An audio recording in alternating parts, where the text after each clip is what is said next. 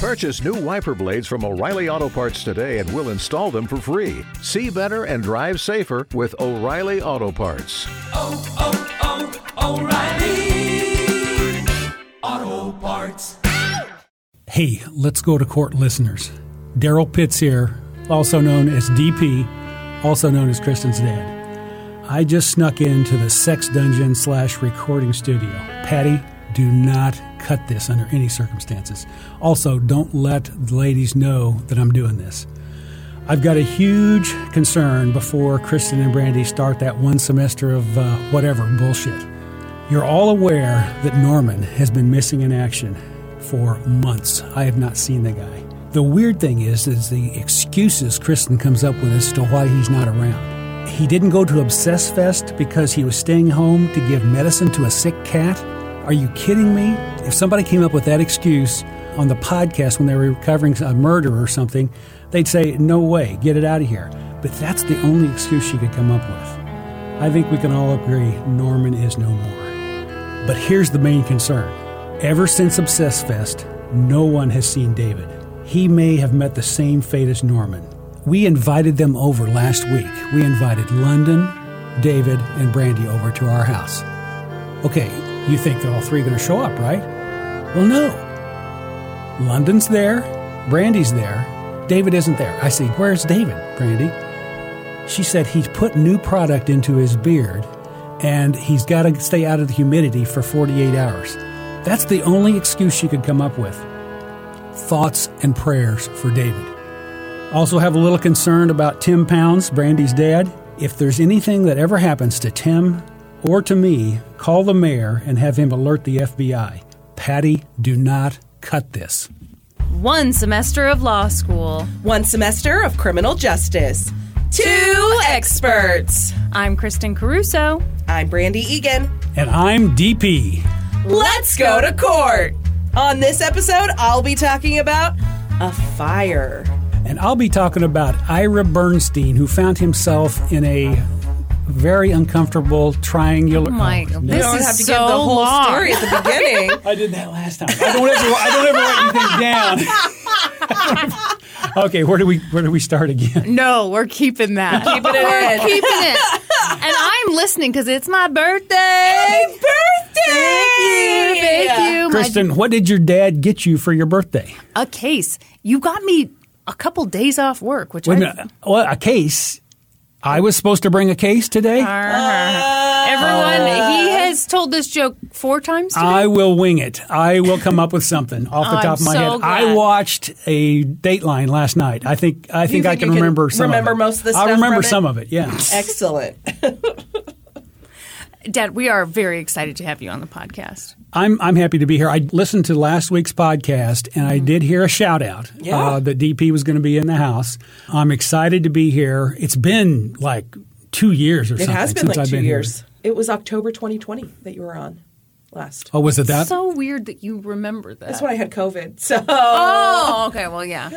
Yeah, I filled in for Brandy on COVID. Yeah. I filled in for Brandy on some kind of pregnancy thing. Bullshit. And now she's getting married here in a month or so. I'm assuming I'm going to have to fill in for that too.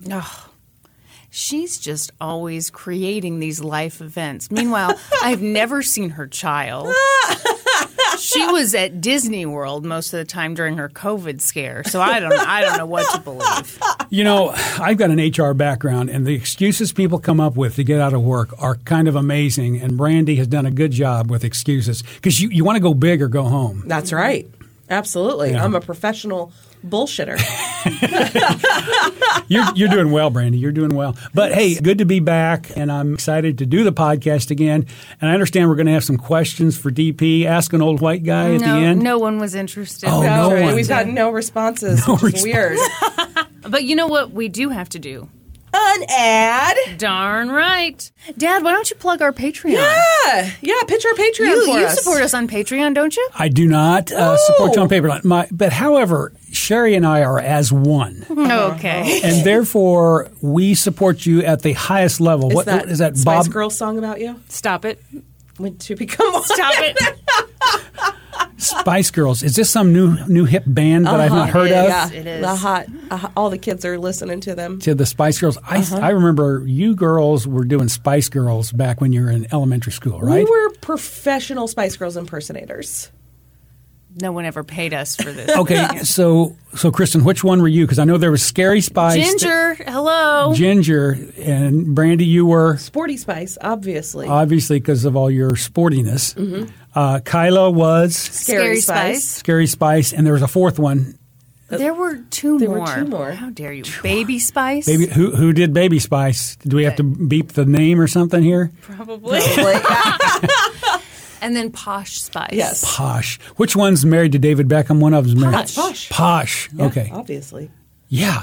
I don't know why I don't have a good memory of somebody I didn't pay that much attention to 25 years ago. Oh, wow. Okay. And what's weird is that none of this has to do with our Patreon. Yeah. Great job. Okay, so Patreon. I'm going to kind of go off some memory here. Yeah. There are Right. different levels on the Patreon. I'm going to start at the top. The Bob Moss, I think, is the top level. Yep. Kristen, what all do you get at the Bob Moss level? That was a terrible plug. You didn't have anything memorized. Okay, at the top level, you get episodes a day early, ad-free, and you get 10% off merch. Plus, you get everything that they get at the lower levels, which includes access to the Discord, bonus episodes every month. There are 37 of those. There's bad 40 of them. 40 of them. My gosh. 3 bonus ones Brandy That's just threw right. in at the last minute. Also, you get a card with a sticker. Sometimes it has my autograph. Sometimes it has Brandy. Sometimes it has both. Oh, I heard some rumors about some people who were very unhappy about not devastated is getting the word. I don't know what you're talking about. You also get monthly Zoom hangouts with us. Let's go back to the lack of signatures on some we of the don't have people's time for cards, Tons of. We run a tight ship on That's this right. podcast, Dad. other than the signatures. Well, Dad, as you know, when I'm involved, like it just really tightens up. Yeah. Okay. Hey, let's keep moving along. So we got the Sure. Supreme Sure. Court level down Okay, but below we- that. we already did listed that. all the stuff you get at Because that you level. started at the top, and when you join at the top, you get all the bottom level stuff too. Really, you need to start at the top. Why would anyone go for those bottom levels when you don't get the Exactly. 10% off merch, you don't get the bonus episodes, So good. you don't get into the You Discord, do get you get a lot of that stuff. you get some of that stuff. I wish I was in the Discord. I used to be in Discord, and I got kicked off Dad, for you can afford inappropriate. it. I promise you. Inappropriate. Well, now you got to finish that. I got kicked off for inappropriate behavior. I'm not going to give any detail on that. Well, that sounds. People are gonna. Dad, you're an old white man. People are gonna assume it's So do you want me to say what I put on there that got me kicked off? no. Oh. Okay, well then I got kicked off for inappropriate behavior by the father of one of the podcasters. You are the father of one of the podcasts. I know, that's what I'm saying. Maury Povich proved it. Yeah, it's right up in the air. We were on Maury Povich. You are the father. No. So, amongst other things, you were also accepting friend requests on Facebook from randos. And we had to figured it was restrict only a your matter of time privileges. before someone sent you a webcam and you just Let me set it tell up you. Let me like tell a you. naive. Your listeners are not randos. They are all good, upstanding people. Brandy's making faces. No, I'm sure they are. And I did get that webcam, and I hooked it up, and they asked me, well, I can't get into what they asked me to do, but Oh, no. Anyway, sign up for our Patreon. That's patreon.com/LGTC podcast. And go to OnlyFans to get Dad's webcam. Have you considered an OnlyFans? you know, when I heard has. the money those ladies were making, and dudes too can make Dudes? money on there. can a 64-year-old bald white guy First make? time for everything. Yeah, time to find out. Is it maybe that's a certain fetish that people have? Is old white men that are bald? See, the problem is that you also have to be rich, which you check that box, but you have to be willing to part with some of that money. So What? What? You make money? desirable old white guy. Oh, that's not what he The has in sugar mind. daddy situation. Oh, no, Brandy, no. He wants to be the object of lust. Oh. That's Wait a what minute. my father is. That's trying how to the tell us ladies right and now. I guess the guys are making money. Sure. They're Who- not. You're thinking I'm going to go on there and prostitute And- myself in some way? Is that what you're thinking, Brandy? No, she's thinking you're going to have to give money away for people to be interested in you. Brandy, are you serious? Hey, there is a fetish for everything. At this man? Sorry, I apologize. Just look at me. You're right. You know, we've talked in the past about, who people confuse me for. Jimmy Garoppolo is who people think I look like now. No, they do not. For those of you like Kristen who don't know who Jimmy Garoppolo is. I keep thinking you're saying Janine Garoppolo. Are you saying I look more like Janine Garoppolo? Jimmy Garoppolo. Okay, I'm looking him up. Oh, my God. He's a good-looking guy. See, Kristen, that's my definition of a good-looking guy. And Yeah, he's very good looking. Sheree tells me I look a lot like Jimmy Garoppolo. No. Now, that's, of course, he's like, 28 years old. So that's what I looked like when I was 28. This is what... How old were you when you got married? I was 23. Okay. He was kind of a child bride situation. Yeah, he was a child bride. I've seen your wedding picture, and you had... Looking Quite a kinda, ways to go to get to Jimmy Garoppolo. 5 years. Again, he's 5 years 28. to get there. Yeah. If I just did the stubble shave thing that the guys are doing, and I parted my hair like Jimmy parts his hair on the side, and did a little spray tan like Did you Jimmy's still have the fro when you were 28? No, I kind of tamed that thing down. Oh, okay. I'm sorry. I took us off on a tangent for I don't know how I got on Jimmy Garoppolo. Well, you started fantasizing about making money Making off money on people OnlyFans. lusting after you, and Yes. Brandy tried to burst your bubble, but you didn't quite apologize. understand. So it was. I apologize it took for a trying to long bring way you down, DP. Should we talk about a fire? Let's do it. Yeah. I'm ready. Okay, shout outs to an episode of American Monster that I watched about this case, and an episode of an Oxygen show that I will not name at this current moment. Those Snapped. Those It's snapped, oxygen isn't it? bitches. They give it away in the title. bitches! They give it away in the title, They don't do. they? They always do. Their and shows are they're named way too specifically. It's got to be snapped. So, when I said oxygen bitches, you were a little surprised. I'm going to try to join you guys in dragging my language down into the gutter with the two of you. I was Is that surprised okay? when I heard you say bullshit earlier. I was too. See, I'm I going mean, we for were it. out of the room. But we when were, said yeah. that. Oh, yeah. Whoops. Oh, boy, that ruined the whole thing Boy, right All right, there. fourth that, Wall Patty. down. Patty. My goodness. All right, here we go. Jim Connolly was living his best life, and just so everybody knows how much I struggled with this last name, I will spell it for you. It is spelled Kohnle, and it is pronounced Conley. Wow. That's the wrong spelling. Connelly. Yeah. How about that? Yes. He was the grandson of Fred Conley, the founder of Monarch Marking Systems. Ever heard of it? No. Me No. either. But they invented one of the first price tag machines. Oh, shit. So Jim had been born into an affluent family, but he made the decision not to go into the family business. Instead, he became a chiropractor and started his own practice in northern Georgia. Dr. Jim, as I'm going to assume he was known, no source said that, but I like the way it sounds, was really well respected as a chiropractor. Bonnie White, who was a friend of Jim's and worked at his practice for some time, said, when he worked on you, you felt good just being around him. Jim was the kindest, most gentle man you'll ever meet in your life.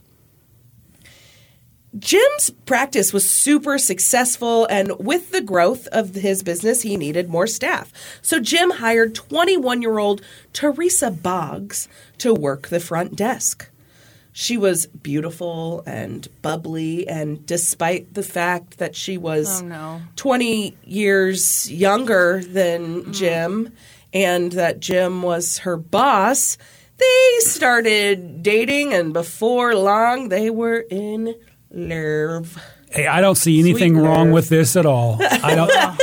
You say it's only a 20-year age gap. That's not a problem in my book. Not a problem at all. Kristen, any thoughts from you? So many thoughts. And you know them all. So Yeah. here we go. Yeah. In 1996, they welcomed their first child. Ew. Wait a minute. They're not. She's still working there. Yeah. Okay, well, that's dumb. That really jumped ahead there. I thought The point of marrying a rich old dude is you don't have to work anymore. Yeah, well, he's not that old. He's like 40. Are they still, married, he though? could be her Not, dad. At this point, they are not married. They had the child Out of wedlock. wedlock. What kind of dumb hoe would do that? Right, Dad? Am I right? I don't like to use the word hoe. It sounds a little sexist. But it does apply in this situation. Am I right? A smart hoe would have made him marry her, and she's not signing a prenup, folks. We're not signing the prenup. Is this guy, like chiropractors, do they make like big money? Like, are they making pretty They good make money. decent money. But they're not making like half a Dad, million a year. No. Hold on. When you officiate Brandy and David's wedding, are you going to call them dumb hoes? I don't think so. I have to say that I was expressly asked for my permission to use the term hoe phase in my wedding ceremony. No, he does not have permission. Hey, it's part of the story. The hoe phase fail. It's not just hoe phase. It's hoe phase fail. I said he could do it. Yeah, it's going to happen, Brandy, Kristen. you're a mess. All right. Okay. Okay, so in 1996, they welcomed their first child, a son, who they named Caleb. And the next year, they got married. Somewhere in there, Teresa got her certification as a massage therapist, and together, Jim and Teresa, I guess he closed down his other practice, and together they opened Alpha Wellness Center. Alpha? Alpha. Okay. And this is massages and chiropractic services in one. Correct. But like massage therapy. Oh, I They're thought, not giving hand jobs in the back room. oh, that's what I thought it was. God. You know, we used to drive by this place, and it says massage therapy on the outside Yeah. of it. It's over in Shawnee, probably not very far from where you live, Brandy. Brandy you has want a to give my part-time you want to job. dox me? You want And Sherry was always, sketchy. I said, Sherry, it's massage therapy. Yeah. But we did notice that during the day, there wasn't a whole lot of business in there, but later at night, and sometimes 10, 11 o'clock at night, Yeah. there would still be cars in the parking lot. So, yeah, so there's a difference between massage parlor and massage therapy. But here's the thing. All the guys who went there said they loved it. So Yeah. I don't see what the problem is. So they opened their practice together. Jim practiced holistic chiropractic care, and Teresa offered massage therapy. And their wellness center thrived. The little family couldn't have been more thrilled. In 2000, Jim and Teresa welcomed their second child, a daughter they named Allison. And with the family being bigger, they needed a bigger house. So they moved to Ringgold, Georgia. I don't know anything about Ringgold, but I do like the name of it. And it's got a double G in the middle, so I enjoyed that as well. Anyway, the house they bought wasn't like massive by any means. And so, yeah, I think he made good money, but he wasn't pulling in, like you said. Like He's making six figures, we'll say. Probably. Yeah. So it was like a 2,000 square foot home, 4 beds, 3 baths, I think. As far as I can tell, it was on some acreage, and they had like a big pool in the backyard. And it had like an outbuilding, so, nice little place. Okay. And it worked well for the family. Jim would often wake the kids up in the morning and take them out to swim before they had to leave for school. And the kids had more than they could ever want or need. Christmases and birthdays were a huge deal in the Conley home.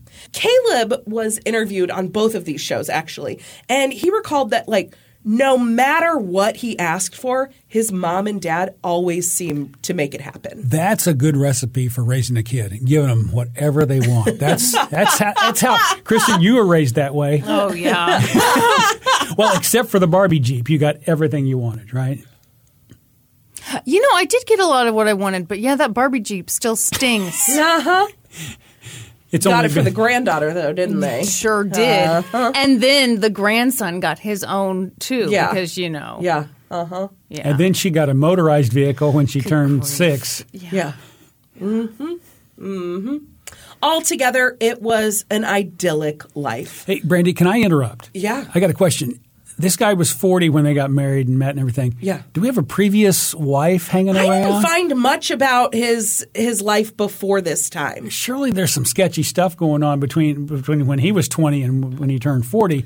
No info on it, though. I mean, it's possible, but maybe don't talk shit about him because he's going to die. So. Yeah, because it was for sure snapped. Is snapped always the woman kills the man? Yeah, See, at this it's point, always the woman snaps and kills the dude. well, can't men snap? I know, but not on oxygen. Not on oxygen. Oh. No. Those Different. oxygen bitches don't let men snap. Around this time, while, life was really going well for the Conleys, one of Jim's sisters recalled a moment where she was talking on the phone with her brother, and he got really choked up. He told her that he was living his dream life. The kids, the house, the wife, the business, the whole deal. It was the life he'd always dreamed of.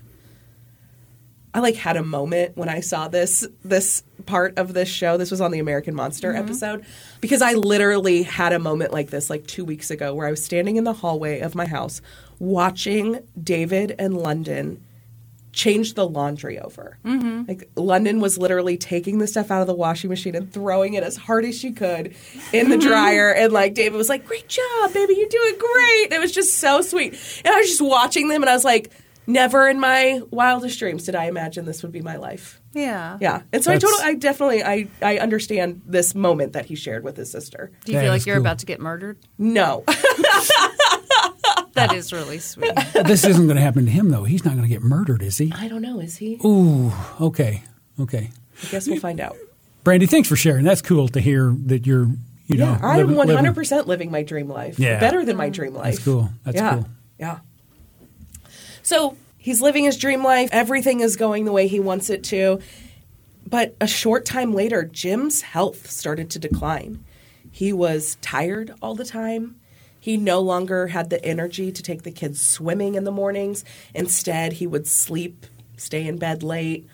On Christmas, he was no longer down on the floor, passing out the presents in the mix of it with the kids. Instead, he sat on the couch, barely awake, barely participating in the festivities. Initially, Jim thought that this fatigue was the result of maybe being overworked and stressed about the business, but no amount of rest seemed to help him or give him any kind of relief. So eventually he went to the doctor and he was diagnosed with Lyme disease. So Lyme disease is a tick-borne illness. It's transferred to humans by bacteria in ticks that you're exposed to during a tick bite or from a tick bite. You know what I'm saying. Anyway. I don't. Please we got you. The tick bites the person? The tick bites the person. The That's what I'm person saying. bites the tick. No people are biting ticks. Ticks biting people, transferring bacteria that then, as a result, causes Lyme disease. But to get even sometimes, if I find a tick on me, you just bite it. I That bite sounds the tick. disgusting. Well, you got to get even. And he sucks on it until he kind of Balloons expands. Am I the only one doing this? I mean, I'm sure. No, think so. no. The listeners. I mean, are you're doing out in the woods a lot. You get ticks on you? it. Absolutely. No, we've Not got since some, he started biting back. Yeah, word He gets just around. has a shirt that he wears when he's out there. I bite back. The tick community Keeps the neighbors away, too. No, the tick community is aware of me now, and Yeah. they do not mess with DP. No, but really, you've been clearing that area with the pond. Oh, You yeah, got- yeah. You got No. ticks out there? We've got special laundry detergent and this is serious. I'm serious on No, I this. believe it. It's not laundry detergent. You wash your clothes and then you spray it with this stuff, and you can wash them 20 more times. It doesn't come and off. it doesn't come off. And you can do this. You obviously do it with socks, Yeah. underwear, everything, Yeah. and it really cuts them down. Probably you want it on your underwear the most. You do. Those little beggars. And, that's where it's hard to bite. That's where it's hard to bite them. You get them down there near the underwear, it's damn near impossible. Sounds like you need to do some yoga. He's been working so hard on his flexibility. Do you sing that song to Sheree Ray after you come in and you need her to check you for ticks? What's that country song, Kristen? Check you for Brad ticks. Paisley. Yeah. I want to check you for ticks. You know what? The musical references on this show are Top notch. top notch, so far beyond my knowledge base. Yeah, I mean, they're dated, but they're not dated enough for you to know. No, they're not. I've missed it. So Lyme disease is curable if you catch it soon enough, Yeah. but you have to catch it within 30 days and then it's just treated by antibiotics, like a long course of antibiotics, usually 2 to 4 weeks. But Jim was sick for months before he ever sought treatment. And so his more advanced symptoms, his fatigue, his lethargy, some other stuff, like it can cause brain swelling and all kinds of stuff. And that stuff, if it goes untreated, is irreversible. And so the effects of Jim's Lyme disease were irreversible. And yeah, it was bad. It was bad. Jim had to cut back at work. He initially cut down to 4 days a week, but even then, sometimes he would be scheduled for patients and he just couldn't get out of bed. And so he'd try and call like a substitute chiropractor to take over his patients for the day, but it wasn't always possible. And so some days the practice just couldn't open. Did they ever catch the tick who bit him? Yeah. I don't believe so. They put up posters. Did they catch the wife who was poisoning him this whole time? Oh. Now, where did she get the ticks? That's what I want to know. She had a box of ticks. She went out in the woods. Framing ticks. What if she hadn't intentionally done it, but then when he came in and was like, "Can you check me for ticks where I can't reach?" She saw one, but she was the just long like, con. "Yeah, no, you're good." Wink, wink. You think it was one of those situations? I think she not only saw him, she was putting them on him where he couldn't see. Oh, okay. I think Do we you had think a we're little. giving Sheree Ray ideas right now? You know, no, here's the deal with Sheree Ray. She always takes good care of me. Like if I start feeling sick or something, she she's is a nurse. So. Yeah, that's what I'm saying. So she's not going to like start pushing this stuff to the side. Yeah. She is taking care of me. Yeah. You know, in any circumstance, Yeah. Sheree Ray is out there for me. I am glad to see that you made it here today and you survived the night on Sunday. Oh, after you came the over on debacle. Sunday? Pizza incident. Pizzagate. Yeah. That's what we call it. Should we talk about Pizzagate? I think we I should. thought there was a real possibility you weren't making it through that night, DP. well, Tell the people what you did. well, here's the deal. So Sherry is like 99.9% of the time in charge of food. Yeah. And so I kind of She's just like a professional hostess. well, I blow it off, you know, and I'm like, okay, I don't have to do it. You know, I clean up. That's my deal, clean up. Well, I do recall in defense of Sheree Ray, her saying, "Why don't you get some pizzas?" yeah. She left you in charge. In Yeah, fact. where did she go? In fact, she she was. dropped dropped- Jay and the kids home? Oh, okay. Where'd she go? Okay, so I sat there, and I'm Brandy. I'm going to throw you and David under the bus. No, that's okay. Actually, Yeah, yes, you can. Go ahead. Say what we say, said. Brandy, would you like You some pizza? said you said to the group. Should we order some pizzas? And David and I were like, no, that's not necessary at all. But you know what Norm said? I could eat some pizza. What'd I do? Did I ignore Norman? Yes.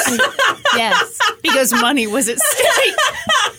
Was Norman even there? Yes, Norm was there. He was right next to you. Oh, we're messing up his bid from the beginning. Oh, yeah. Seriously. Why wasn't Norman there? Anyway, so Sheree Ray came home from doing God knows what. Yeah, wherever she'd wandered off Doing to. God's work out And there it in the was community. about what time at night? It was 7 p.m. And We there was usually no eat food. around 10, so this is really early for me. And she was devastated Yep. to find that there were guests in her home and there was no food being served to them. So she whipped up some grilled cheese sandwiches. She It was did. way better than pizza. It was delicious. And we made it through it. Here's the deal. You would Dad, have maybe thought she didn't want to make Yeah, grilled maybe she cheeses. didn't want to Maybe make she grilled wanted cheeses. a night off from cooking and like And just wanted to enjoy pizza that She's you not- had procured for everyone. she's not getting out of it. She's not getting out of it. So, yeah, here's the deal. You would have thought, in fact, I was a little concerned when you guys left. yeah, you should have been. Yeah. I was concerned that something bad could happen to me. I told you to go to that panic room. That's an interesting fact. In this new house we have a literal panic room with a safe room door on it. Yes. Yep. And Sherry does not know the combination, so I could go in there, and she might somehow bolt me in there so I can't I get was out, going to though. say, yeah, that could Yeah. backfire real fast. Real fast, yes. No, so when you guys left, Norm and I were there with my Yeah. mom and dad, and Norman and I caught the first half of the lecture, which was when people come over to your house and it exceeds a certain time and night, you just get food. You may ask them and they'll say, oh, no, that's not necessary. Doesn't matter. You just do it anyway. You do it. You ask them what kind of pizza they like. Maybe they won't even say. You get cheese and you get pepperoni. Everybody's happy. Like she walked him through. So after that home economics 101 lesson I got, I will never make that mistake again. Very good. I'm glad you could learn this lesson at 64. Actually, I've got a birthday coming up here in about 3 months. So I'm pretty excited. What are you guys going to do for my birthday? Ooh. I think I'll ask people if they want some pizza, and then what if they say yes? I'll just pretend I don't hear them. Back to your story, Brady. Okay, so Jim is cutting back at work. Some days he's unable to get out of bed. Some days they can't open the practice. And so the family's finances suffered. Somewhere along the way as well, Teresa found out that she was pregnant with the couple's third child. And they were really excited about this. Despite Jim's health issues, like this was a blessing to them. They were very excited.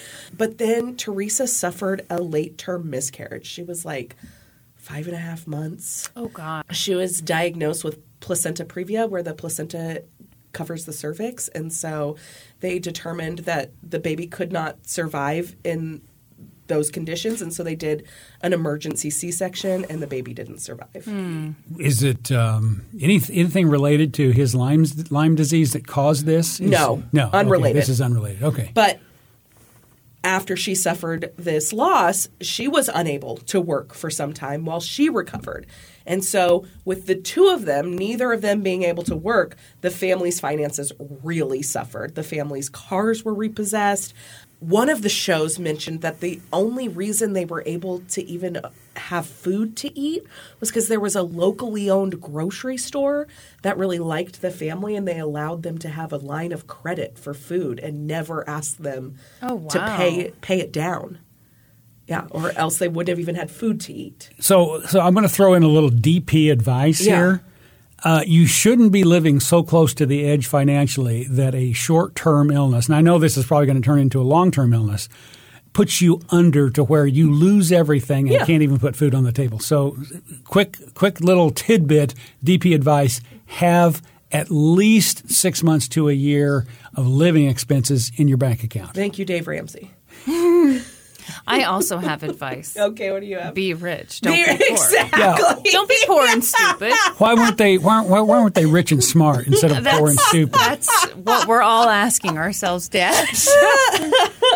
So they had found themselves in basically a side of life that they were not accustomed to. By late June of 2007, though, Teresa was ready to go back to work, but the family no longer had a car. They'd been just using rental cars, which is super expensive. Oh, wow. And so she's like, I can't pay to have, like, whenever they needed a car, they'd just rent a car. But if she's needing a car every day for work, like, they couldn't afford that. And so Teresa's parents agreed to help her out by giving them a car so that they could stop paying for the rental cars. And so on June 29th, 2007, Teresa's friend Robin agreed to drive Teresa and the kids 2 hours away to Knoxville, Tennessee to pick up that car. So that morning, Teresa and the two kids get in the car with Robin, and they drop the younger daughter off at a babysitter because she didn't want to do the whole car ride or whatever. She was like 6 years old. And so they drop her off, and then Caleb, the older child, and Teresa and her friend make the drive to Knoxville. So they're maybe on the road for 90 minutes when they get a phone call. They are alerted that a driver was passing their house at approximately 9:40 that morning and saw smoke. And so they alerted firefighters, and when firefighters arrived at the house, they went inside. The fire was burning pretty strongly at that point. Visibility was super low inside the house. They used like thermal imaging to go in the house and see if anybody was inside. And when they reached the primary bedroom of the house, they found Jim Connolly dead. from smoke inhalation in the bedroom. So on the call that Teresa answers on this drive, she is told, your husband has died in a fire, and they have to pull over the car. She's devastated. She tells her son that his father is dead, and I'm surprised they give that news over the phone. I am too. Yeah, that's turn around, come back. Yeah. Something has happened. We need you to get back here as quickly as possible. Yeah. Yes, and then in person you deliver that information. Right. But according to both of these shows, they delivered that information over the phone. I believe that it happened. I just don't like it. Yeah, I don't like it either. So they come back to town, and almost immediately an arson investigation begins. So I think this is kind of standard operating procedure. So somebody died in the fire, so they need to make sure that it was of a natural origin or whatever. They bring in like this little special dog named Smokey. Oh, that's cute. Yes. And he is specifically an arson investigation dog that is trained to alert on accelerants. So they're walking him through the house, and pretty quickly he alerts in a location that they had already determined was the start of the fire. It had started in an area that was like in the kitchen. It was like kind of off the kitchen, but they used it as an office. And the fire they had determined had started there. There was a candle in the area, so maybe a candle had been left burning. Did they insult Smokey because they already knew that information? Yeah. Yeah, a lot of good Smokey did. We know that thanks already. A lot, Smokey. Like, Smokey, we already fucking knew it started there. God. No, but then he's like, oh, I'm the goodest boy, and also the accelerant was used here. And so this particular spot in the kitchen where this office area was backed directly to the primary bedroom. And so they were like, okay, so this fire was set intentionally with accelerant, and there was a person potentially sleeping in this bedroom. When they found him, Jim was no longer in bed. Teresa had told the police that when she left, Jim was still in bed. When they found him, he was like kneeling next to the bed. And they found burn marks on the bottoms of his feet. They believed that he had tried to stamp out the fire as it spread into the bedroom. Yeah. And then it kind of like collapsed to the ground. Yeah. So it was clear, like, within the day that this was an arson. This was not an accidental fire.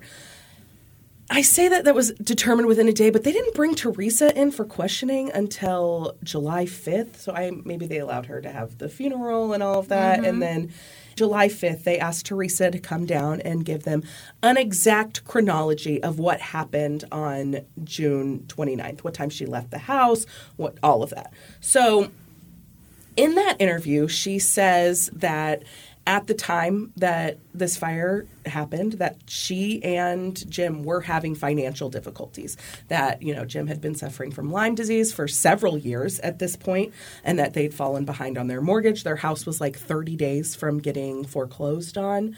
Both of their cars had been repossessed, and that things were just super stressful.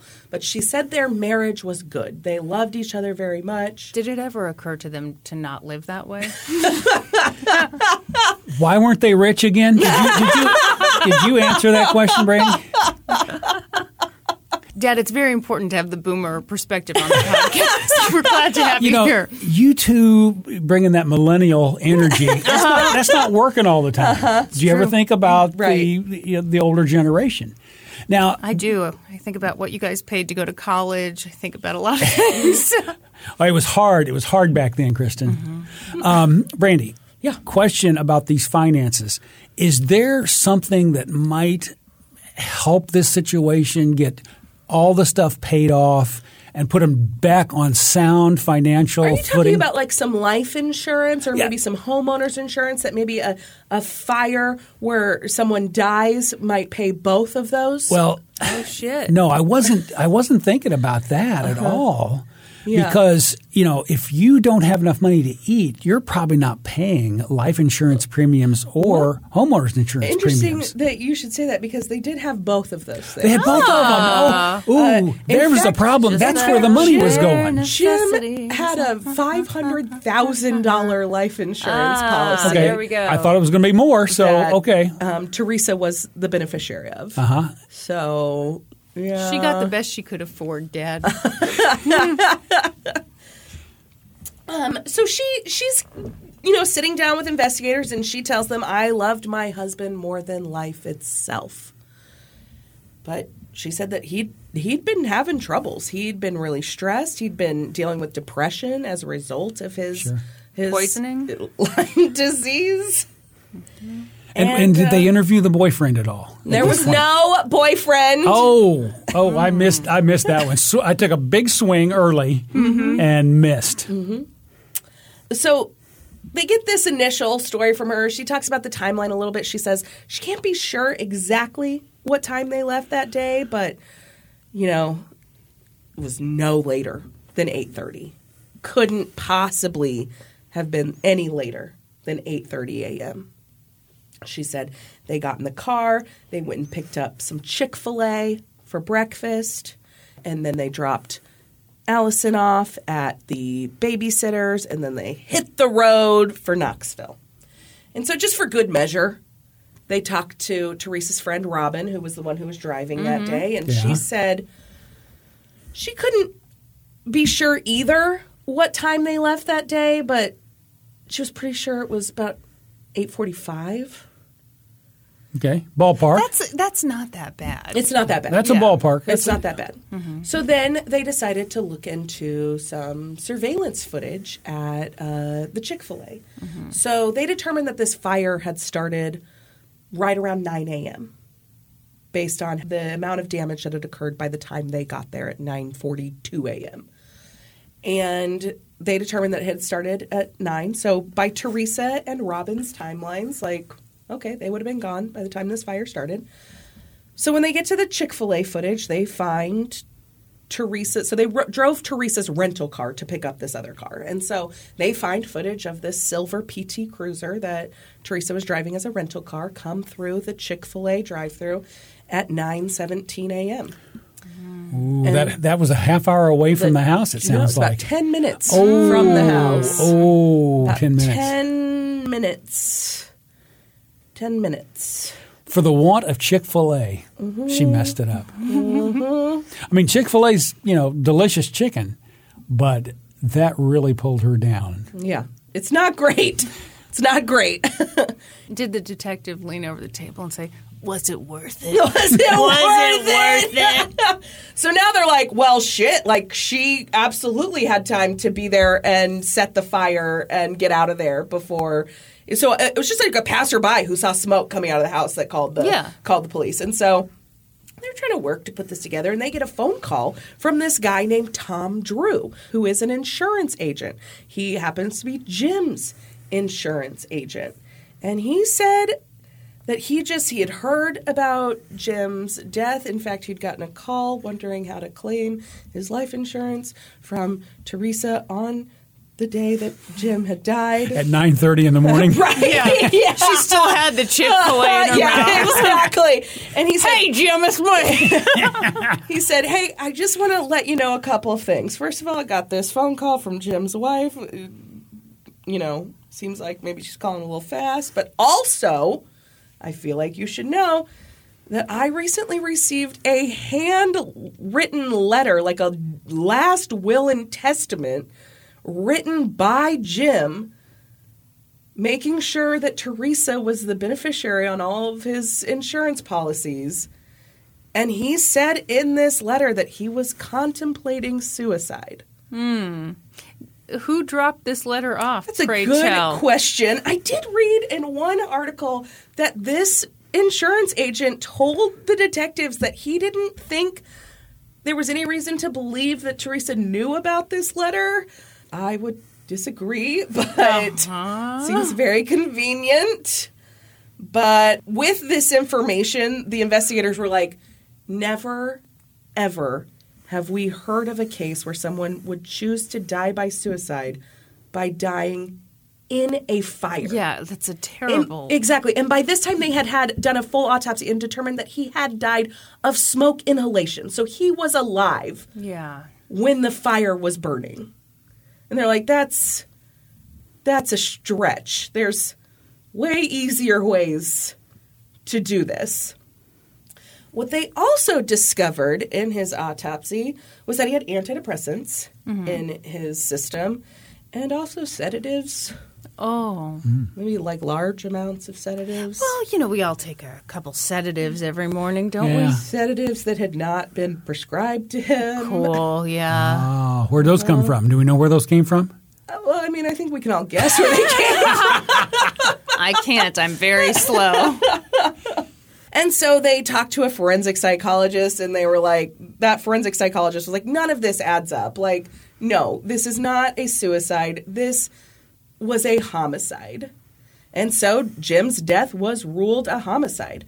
And so around this same time, investigators are talking to other people in Jim and Teresa's life. They talked to the other employees at the Alpha Wellness Center.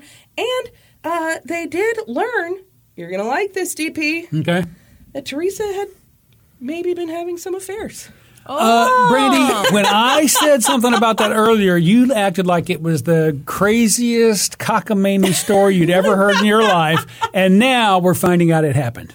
Okay, here's the deal. There were just rumors of infidelity. Yeah. But it was like kind of those things that like everybody knew that Teresa had been kind of sleeping around, and that had been going on for quite some time. And it's not great. So with all of this additional information, they then go back and they do further searches of the Conley home. And they had, done the arson investigation in the home, but they at this point hadn't had search warrants to search other parts of the home. So there'd been like outbuildings on the property. Okay. And as part of the arson investigation, that part of the property was not touched by the fire, so it wasn't included in the investigation. It was only after they had determined or had labeled Jim's death a homicide that they were able to secure search warrants to search those other parts of the property. And when they searched that outbuilding, boy, did they find some stuff. Like all of the family's personal belongings neatly stacked up. Got to save those photographs. Uh-huh. And just like all of the kids' clothing and bags and baskets out there. So that This they is wouldn't- so stupid. Yep.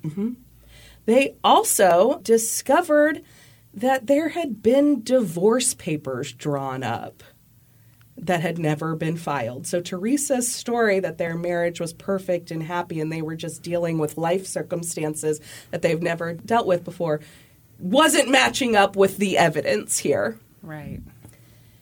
And so they decided it was time to sit down with Teresa again. Before they did that, they talked to the people who worked at the Alpha Wellness Center again, and they learned that following Teresa's miscarriage, she had been prescribed pain medicine and sedatives to deal with the recovery of that, and that she had become dependent on them and there was some kind of substance use disorder stuff going on. And to support that habit, she was embezzling money from the business as well. So the business manager, or like the office manager, had actually approached her about this. There were 16 checks one month that Teresa had written to herself. And when the office manager was trying to balance everything, she confronted Teresa about these checks. And Teresa was like, oh, those are voided checks. Those are voided checks. And the office manager was like, well, no, because voided checks don't clear the bank. And here's the statement where these checks have cleared the bank account. And she tried to brush it off, and but it seemed that Teresa was embezzling money from the account. How much had she taken? I don't know. I never saw a figure. Well, and it's time to fire this business manager. Really? She's just too damn nosy. Well, No, it's what an awkward situation. The business. Let's sit and talk about this. Well, seriously, imagine this business manager. You're confronting a co-owner. Yeah. I mean, she and Jim own this business, and you're confronting. And at first, you're probably just thinking, I got to figure out where these checks went. Yeah. You're probably assuming that they weren't, for personal purposes. Mm-hmm. But then when she starts with the voided check, then you know it is. Yeah. So surely this lady got fired, right? I don't know. I mean, I assume the practice was shut down with the doctor being murdered and all. So yeah, that does slow the business, doesn't it? Yeah. They still had the massage thing going. Yeah. But she was under suspicion of murder, so So she might not be available either. Uh-huh. Okay. So when they talked to some of the other employees of this business, they also learned that Dr. Jim had confided in them that he thought he was being drugged. Oh. And when they did those blood tests during the autopsy, they found high amounts of lithium in his system. That was the sedative that was in his system. And so he had specifically told someone within the practice that he feared that Teresa had been drugging his coffee in the morning, that she had been intentionally sedating him, making his illness worse. So I never really found confirmation in any articles that did Jim really have Lyme disease, or was he really just being poisoned the whole time, or were both going on? Yeah. To me, I think it's possible both were going on. Yeah. That Teresa maybe saw the effects of his Lyme disease and how much easier it was to get away with her shenanigans, having affairs and stuff, and she wanted that to continue, and so maybe she began drugging him. Mm-hmm. But that's purely speculation. Yeah. Talk it out my ass here. I wish you would stop doing that. Yeah. And you've got Kristen's. You could talk out of Kristen's. Right. You could upgrade at any time, Brandy. Yeah. So once they uncovered all of this information, they decided it was time for Teresa to come in and have another interview. And this time, she agreed to take a polygraph test. Oh. So what's interesting is that in Georgia, I have a real problem with this, but this is the law in Georgia. Polygraph tests are admissible in court. Oh, that's stupid. Is that still? I believe so. Oof. Yes. So she sits down to do this polygraph test. They ask her if she had anything to do with Jim's death, if she had planned the fire, if she had anything to do with setting the fire. And according to someone on one of these episodes that talked about the results of this, I have a real problem with this too, but we'll get there in a second. They said, quote, "The computer indicated her level of deception was in excess of 100%. That makes no fucking sense. It can't be more than 100%. She could lie the entire time, and it cannot be in excess of 100%. Okay, but think about this. This is Georgia. They don't know math. Shout out to all our listeners in Georgia. We think you're 100% great. So they don't waste any time. They literally do this test, and then they sit down with her and let her know the results. And they let her know she failed miserably. She lied the entire time. In excess of 100% of the time, she lied. Yep. Wait a minute. I got an idea. Yeah. They ask her a question. She tells 2 lies. That's 200%. 200%. Yeah. Okay. All right. He majored in econ. And so they sit her down. They tell her this, and she's silent for a moment. And then she says, "He wanted to die." Oh. What she should have said was, "I think I need a lawyer." Right, exactly. Yeah. She should have said that before she agreed to take the polygraph altogether. But yeah, so she said, "He wanted to die." And they're like, say more. Where's this going? And she said, "He told me he wanted to die.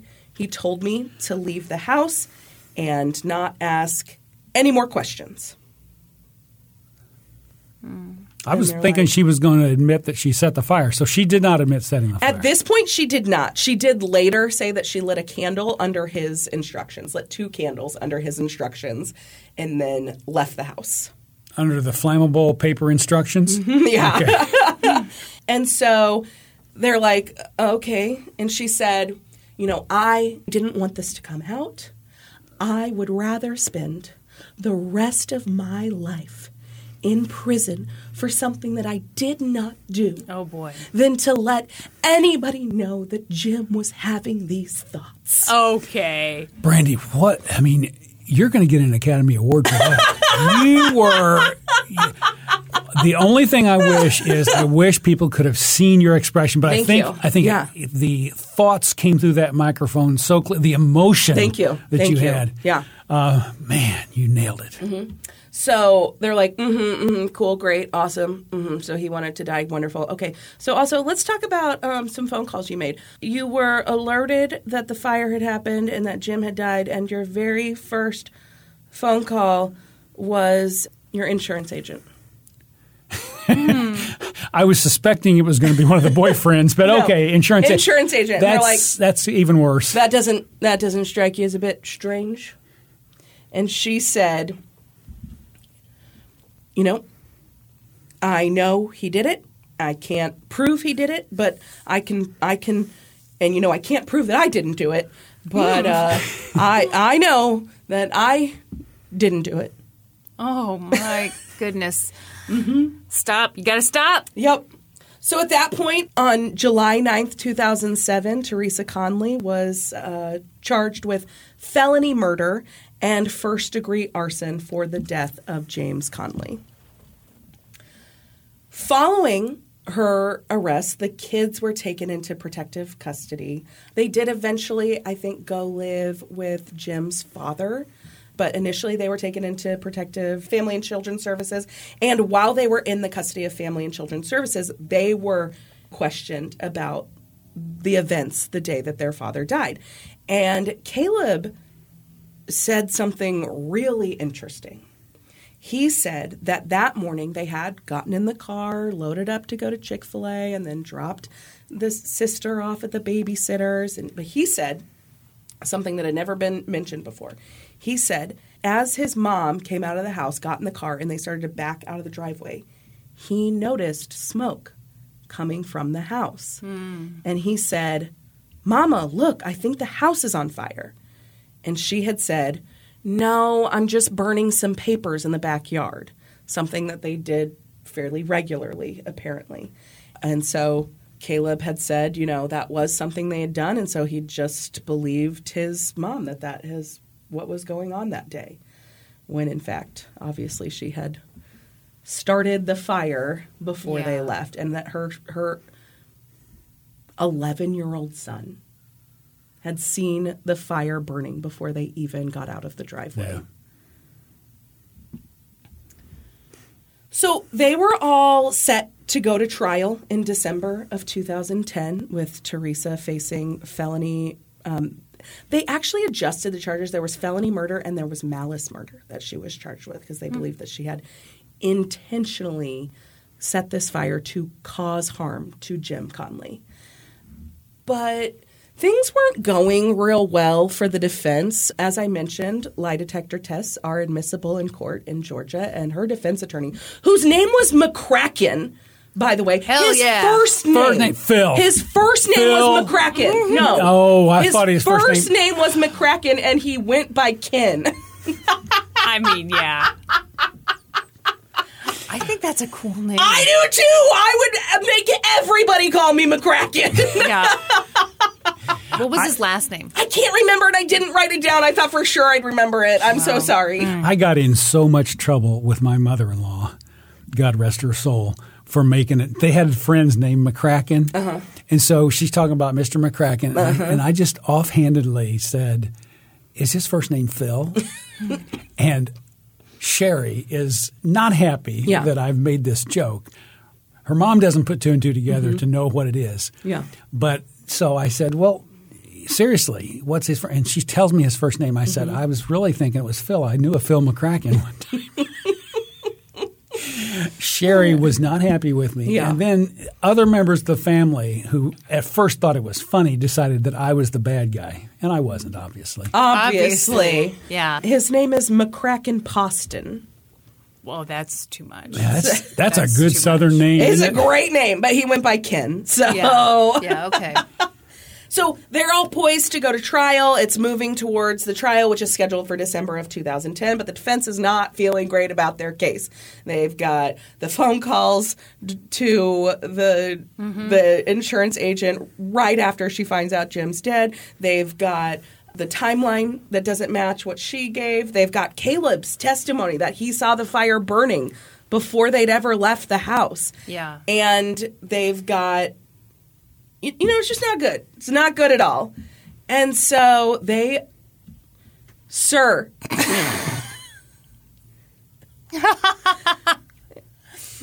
is this funny? Are you making are you making a statement about lunch today? No. I was sitting here realizing my phone is not on silent. And not a single person has called you.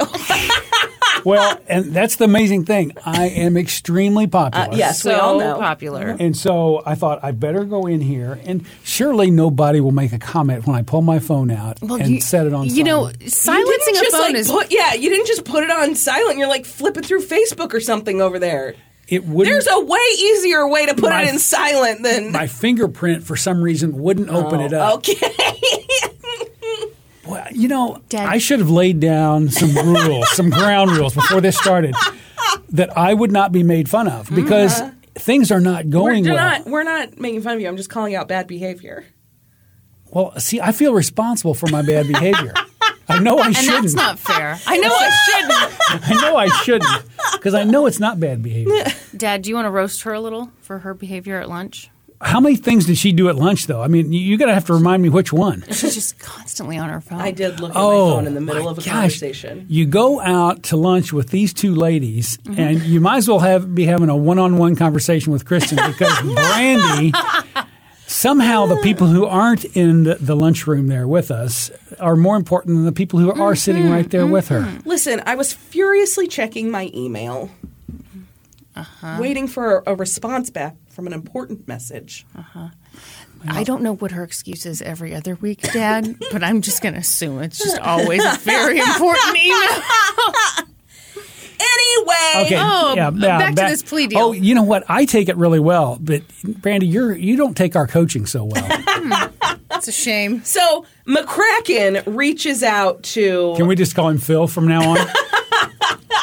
McCracken reaches out to the prosecutors and was like, hey, any chance of working a plea deal here? And so they decided to float a little plea deal their way. They would... float a little plea deal. Yeah. They would remove the malice murder charge, but she would have to plead guilty to felony murder, which is a death that occurs when another felony is being... What is it? The commission of another felony. Yeah. Yes. The commission is the word that I have a really hard time remembering. And so he approaches his client, and they agree to take the deal. So she took this deal 2 days before her trial was to begin. And all of this happened behind closed doors in judges' chambers. That was part of the deal, I guess. And so they have this private meeting with the judge, and she has to admit, Teresa Conley has to admit that this was planned, according to her, by her and Jim together. No, give me a break. In order to better their finances, and that Jim was never supposed to die. Give me a break. Well, that's a new story because before it was he wanted to die. Mm-hmm. So she was supposed to light 2 candles and get out of the house, and then he was also supposed to at some point get out of the house, but he'd been unable to do so, and so he had died, and he died in this fire. And she said at this plea hearing, she said, "At no time was there intent to bring harm or injury. The plot to burn the household was to ease the financial burden of myself and my husband." And at that hearing, she said, "I lit 2 candles like he wanted me to do, and I walked away with no questions." I can't believe she's getting away with this. I know. Oh, wait a minute. She's spending time in jail. She's not getting away with it. But she should be going away for a very, very long time. And Don't worry, she will be. She just doesn't know it yet. Oh, okay. So that's a requirement of the plea deals, that she has to admit what she did and how she did it and why she did it, but she comes up with a bullshit story to relieve herself of any blame.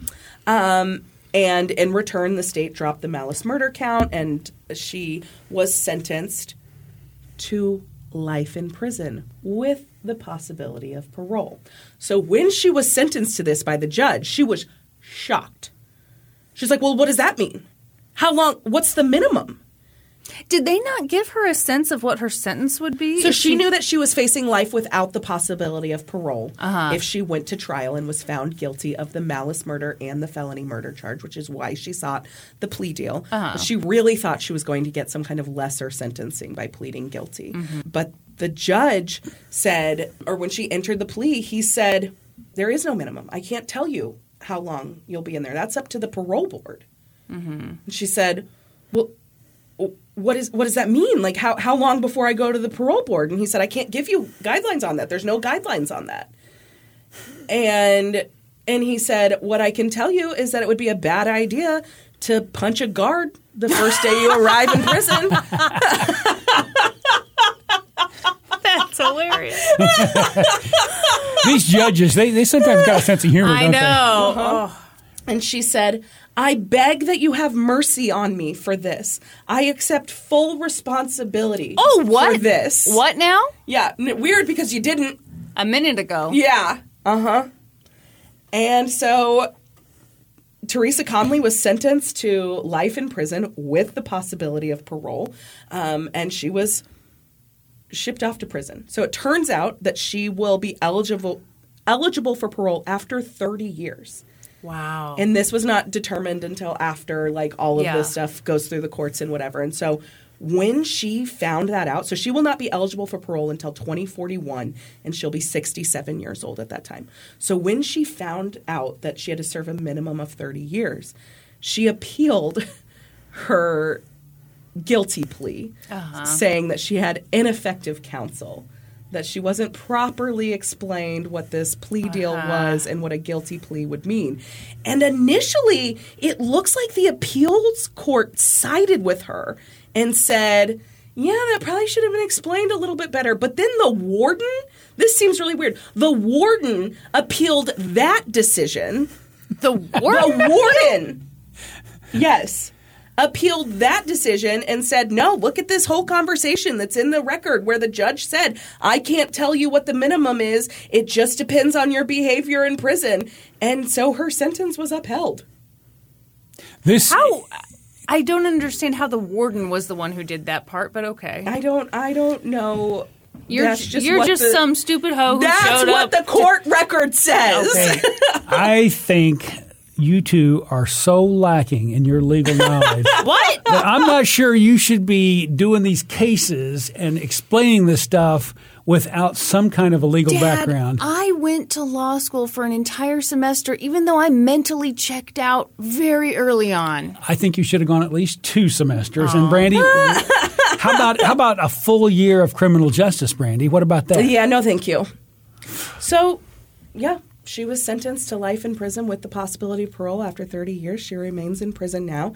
Caleb and Allison were sent to live with family members. Caleb was interviewed extensively on these 2 programs, and he said he was just a super angry kid after this happened. I bet. And that he acted out a lot, and he didn't know where to place his anger. Mm-hmm. And then I think he joined the military, and that really helped him, and he seems to be living like a happy and productive life now. So he's early 20s now? Or Yeah. Okay. Well, yeah, that would mess you up. Absolutely. Mm-hmm. Absolutely. And that's the story of a fire. Whew. Yeah. Rough one, Brandy. Rough one. That lady was full of shit. Yes. You know, when people don't know they don't think through a story real well. Yeah. Mm-hmm. And then all of a sudden, every few days, they have to pivot off of that story into a new one because they've been caught in that lie. Well, yeah, and when you're spins. lying in excess of 100% of the time, then it's real bad. Gosh, they're going to catch you. The math. Minimum 100% of the Yeah, time. they're going to catch you 104% minimum. Mm-hmm. Okay, you guys ready? Yeah. Are you ready? What do you got for us here, DP? Fishing around in your pants. Let me pull this out of my pocket. No. Okay. Are you guys ready? Buckle up. Got a big one for you. Oh, boy. Dateline Secrets Uncovered episode. That's where I originally learned about this case. Okay. ChillingCrimes.com had a good article. Oh, that's one of my favorite sources. Oh, it is? Okay. Yeah. And then Lohud.com. Have you ever heard of Lohud? LOHUD.com had another really good article by Robert Brun. Lohud? Lohud. Okay. Is this a reputable source, sir? Oh, yeah. I didn't use much from it, so. Oh, yeah, this is an actual newspaper. Oh, okay. And also, I didn't write the True Crime. What's the one with Chris Hansen? True Crime Story? Oh, True Crime Daily. True Crime Daily. Yeah. I love me some Chris Hansen. I mean, you remember him back in the day when he was getting after the predators, the child predators? I'm not familiar with that. Have a seat. Okay, 2002, Ira and Susan Bernstein, they have just gotten married. They met at Penn State back in the 90s when they were both undergraduates. Now, these, what were they studying?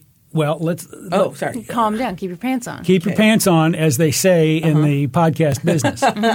He was studying some pre-med stuff because he became a doctor. He became a podiatrist, in fact. We got a chiropractor and a podiatrist. Podiatrist this time. And on the Dateline episode, I can't think of the lady's name, she's interviewing him, and she makes a joke about, how'd you choose feet? Yeah. And he's kind of a nerdy, smart guy, and all he could think to say was, well, feet are very important. Oh, okay. So he has a foot fetish is what we're getting at. Could be. Feet are very important. Brandy, that's really not the direction this whole thing's going. Oh, okay. This is not a foot problem issue. Okay. But anyway, so they met at Penn State in the 90s with their undergraduate. Susan also, she ends up getting her doctorate in education. So a couple of very highly educated, smart folks who got married and moved back to his childhood home in upstate New York, Rockland County, New York. Now let's fast forward because we've got the 2002 marriage. Now we're in 2012, 10 years later. These folks are killing it financially. Yeah. I mean, just killing it. Were they putting it into savings, so that they weren't, Brandy? Well, yeah, they weren't stupid, Brandy. Well, they did make some smart financial moves, but they were still swimming, upstream a little bit on the financial. They were living a bit beyond their means. Okay, 13. Now he's on this Dateline episode, and they're interviewing him in a normal setting. So I'm starting off thinking, okay, he's maybe a victim here, or what's going on? No, you don't know anything at this point, Brandy. Yeah, we do. We've seen enough Sometimes they take half the jumpsuit off, they tie it at their waist, put and a then regular they shirt on at the top. Yeah, and then they just film them from the waist up. You guys are very suspicious. He is bragging about how rich he is. 13,000 square foot house. Now, how many people tell you how many square feet their house is? You every time. Me. Thank you. So obviously this guy is a smart guy. 14-acre property. Dang. Okay, wow. 14-acre property. And how many acres you got? I've got 11, but I own that's so other property. embarrassing. I own other property, though, Kristen. Sad. I know, sad. God. Only 11 acres. Maybe if you'd saved your money better, you could have 14. I needed to listen to this guy more. If he would have given me some advice. They've got a beautiful pool house. They've got a lake on the property with a dock, the boats and pond. Stuff. Tennis. Kristen, you're trying to put me down for not being as rich as this guy?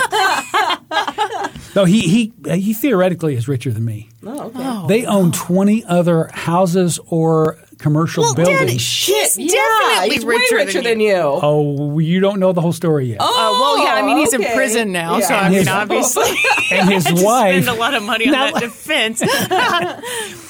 Guess how much his wife, Susan, who does not work outside the home, how much does she spend on her credit card every month? Oh, $5,000. No, Brandy, that's child's play. What are you talking about? Brandy, $20,000 a month. You're not much better. $40,000. Oh, wow! But again, we're listening to Ira's end of the story here. That is true. So it's probably all his wife's fault. Whatever happened. Yeah. Okay. Well, I'm just getting the vibe. You're getting the vibe that Susan may not be as bad as we're thinking. So he literally says, we were kind of struggling financially because I have a feeling there were mortgages on all this stuff. Yeah. And so it wasn't like this stuff was free and clear. You guys love an address, don't you? Oh, shit. Yes. Yes, we do. Okay. Buckle up, buttercups. This is on. You can go to Realtor.com or anywhere. This is for sale right now. I see the address. Oh, my God. Yeah, come on. 6 Cobblestone Farm Court. What? That's not even a real... Cobblestone's one word. We're in New Jersey? No, we're in New York, in Montebello, New York, or one... Oh, here we go. Yeah, Yep, yeah. okay. Got it. You said it's for sale right now? It's for sale right now. Oh, shit. Oh, shit. 10 beds, 9 baths? Oh, that is... Hey, it's a 13,000 square foot. Okay, according to this, it's only 8,000 square feet. So you mean you're not he was... counting the below grade square footage. Maybe he was lying. I think there's probably 5,000 square foot basement, don't you think? Yeah, probably so. Are you looking at the entrance into this yes, place? I fucking am. Do you see that gate? I'm talking about when you enter I'm the not into the home. house yet. Hold on. It's the perfect setup for fuck when you prom come to my pictures. house. Yeah, exactly. I come That down in a curved ball gown every time. See, Kristen comes down one side in the ball gown. Brandy comes down the other side in the ball Wait, gown. are we living together in this fantasy? This is prom pictures, Kristen. You get Ew. together for Oh, prom pictures. Look at the terrible wallpaper. There's wallpaper all over the fucking That place in is, this thing. and I'm not anti-wallpaper, but this stuff is 2002 I kinda electric like that. boogaloo. I kind of like that bathroom wallpaper. Yeah, no, the bathroom The wallpaper's damask? good. I like I'm that. talking about that Four Seasons room. No, I That's didn't care just for that at all. terrible. Yeah. Listeners, I'm going to take a break for about 20 minutes while they oogle this they house. have an upholstered headboard, so I'm here for that. Shit. Yeah. That is virtually staged, though. That furniture is not really in that room. I don't know how you know that, Brandy, I can because tell. on Realtor.com they're supposed to say if it's staged. Virtually staged, I should say. Okay, don't go too crazy on because you know what? I'm going crazy. Oh man, they've got an outdoor the fire pit situation. That's very Is this a nice. mother-in-law suite here? Sure We got, is. Holy shit. Look at that tennis court. Tennis court! Beautiful. Giant pool! Now you're not even saying how much are they asking for this house now? $5 million. I know. I mean, I'm Should we go serious. buy it? I think we should Something because horrible happened here. well, you don't know anything horrible happened. Yes, there, I Kristen. do. I've got. Says right I got here. A feeling. Horrible things happened. Horrible in things this. happen here. Multiple people were murdered in this house. Doesn't say that anywhere. No, because nothing bad happened. Nothing. No, this is not this right. is one of these. It's got lush grass. This is one of these Says right fun- here on the listing. I thought you were just admiring the grass. No. What's a fireplace balcony? There's a balcony with a fireplace? That's exactly what it sounds like you to look me. over your balcony and you see a fireplace. That's not what that means. You see it has radiant heat? You gotta love radiant heat. Yeah. Especially in 2002, you gotta love radiant heat. You think they got that in-floor heating? Oh, I'm sure. Yeah, for sure, right? Now, here's the weird thing: That was your favorite thing to talk about at your last house. was radiant heat. Your floor heat. We didn't They have didn't floor have heat. floor heat. You're thinking of their RV. Oh, which is that had what it is? floor Okay, heating. excuse me. Yes. Now, How dare you, Brandy? I want you to take a guess as to what these two folks paid for this house around in the early 2000s. I can tell you here in 1 second. No, that's no fun, Brandy. Brandy, I'm not going to let you look that up. Okay. They paid $1.6 million Yeah. in 2010. Wow. Now, remember 2010? That's when we bought our place. Oh, yeah. I mean, 2010. business okay. was bad Yeah. in 2010 in the real estate market. So they paid 1.6. They sold it for 4.1 about a year ago, and now it's back on the market for $5 million. Yeah. I still think if you're an hour outside of New York City, this thing ought to be, I would have guessed $10 million. I would have guessed minimum. as well. Yes. Anyway, okay, so you got a picture of how these folks are living. Yeah. $40,000 a month on the credit card. They've got money rolling in from rental properties, Yeah. but things aren't as smooth as silk as you'd think, even financially. Right. And then we're going to get into some other stuff that is not fun. But they have They're 3 banging kids. Other people. Brandy. Banging other people. Brandy, don't pull this down into the gutter. Okay. Yeah. This isn't what like else could it be? this isn't one of your cases that you just Yeah. did where the lady was banging guys, banging the dudes. Okay, It didn't specifically say dudes. She could have been banging ladies. it could have been. I sorry. Sometimes I am just That's slightly the old white guy in homophobic. ya. You did want the boomer perspective. We did. The listeners demanded it. I said, put that boomer on there more. Okay, again, remember, this is Ira's story. Okay. And so From prison. no, Brandy. He has an affair. Oh, he was banging other people. He was. Yeah, that was the next thing out of my mouth after I told you were crazy, Brandy. So he has an affair. He gets caught. In the act? No. Oh, Don't okay. get so graphic. Don't get so graphic in She's the detail. disgusting. Yeah, I'm really, sorry, Brandy. Dad. Come on. Can you keep her under control a little I more? can't. No. I Cut the wish I mic. could. Cut the She mic. has no control over me. Patty cut her whole story. So here's what Ira tells the Dateline people. What does he say? They have an open marriage now. No, they don't. He has negotiated an open marriage. I don't think Susan knows about the open marriage. Yeah, see, the thing about an open marriage is that both people have to know they're in an open marriage. That's just cheating, right? If you're That's just correct. And it looks like that's kind of the way things were going. Yeah. But again, when you're in front of the camera, you're telling your side of the story, which might have some positive twists going towards you. Okay, weird thing. She gets tired of this open marriage that she didn't know about. Yeah. In 2014, she kicks him out of the house. Now, how do you get a guy kicked out of the house? What do you mean? I mean, Change the locks. No, they have the police come and get him because he's both verbally and emotionally abusive to her and the kids. Okay. all right. Yeah. His response to that is on the gentle, teddy bear. Yeah. I wouldn't ever. I don't even. My kids walk all over me. I was really thinking you were going to be like, that bitch, blah blah blah. No. He was. He was a big sweetie pie. Here's the deal. Yeah. Here's the deal. I'm telling you. As you're watching this case, you're thinking, this guy is a good actor because he was like producing. You were buying all the garbage. Well, you're not really buying it, but he's producing tears when he needs to have tears. He's getting choked when he needs to be choked. He's telling you what a good dad he is. Okay. So you're kind of like, man, he's got the act down. He does get his way back into the house a few months later. So she gives. Well, he's charm. He's charmed. Okay. He's charming me on the camera. He's charming her. That's true. Dad's been over waiting for Kristen. You're the one bent over. That's worse than anything I've said today. Listeners, I want to apologize on Kristen's behalf for saying things. Here's the thing. Brandy likes to dip her toe over the line. Yeah. I like to just jump in. Okay, so get this. So he's back in.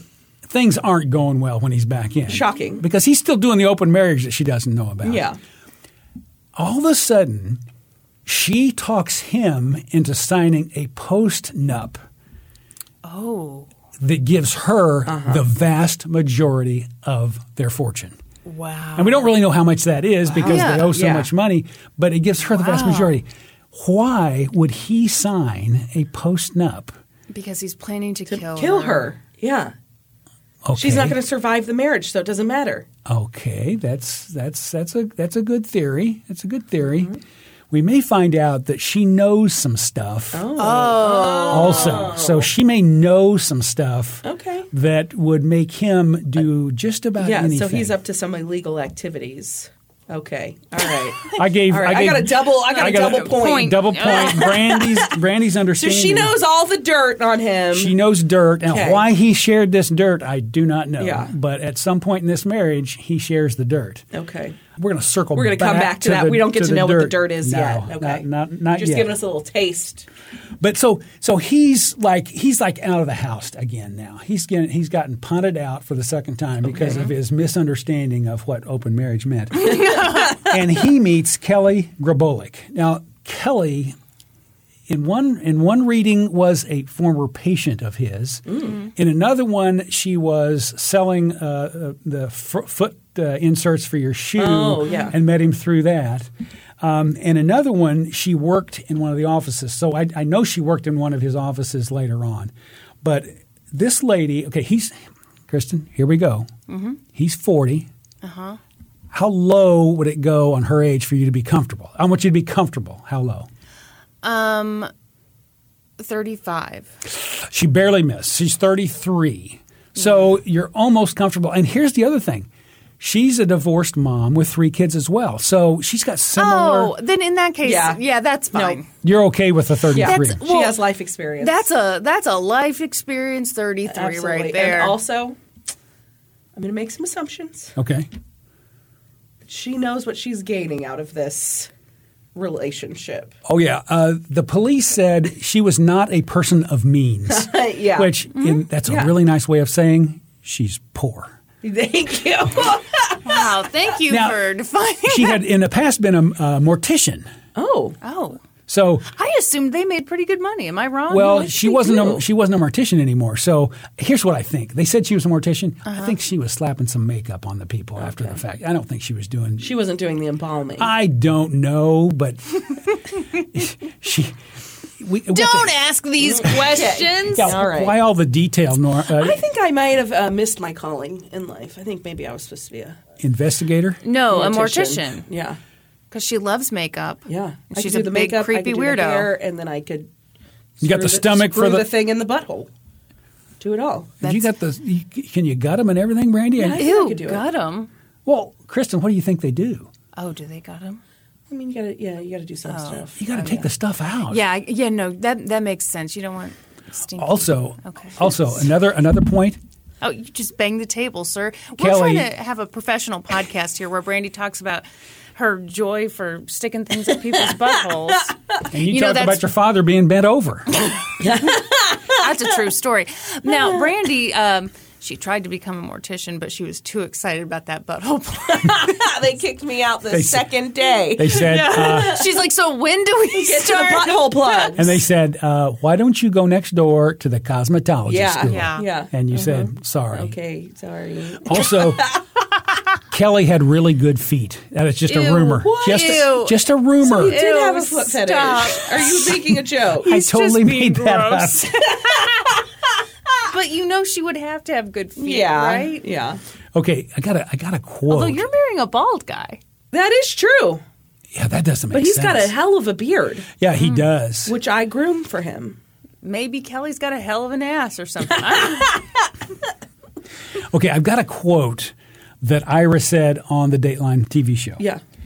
She had a sexy look to her, and she really got me. Oh, boy. Don't care Really got for me. it. Doesn't that sound like Girl, the most? You he really gets- got me now. I don't I know what I'm doing.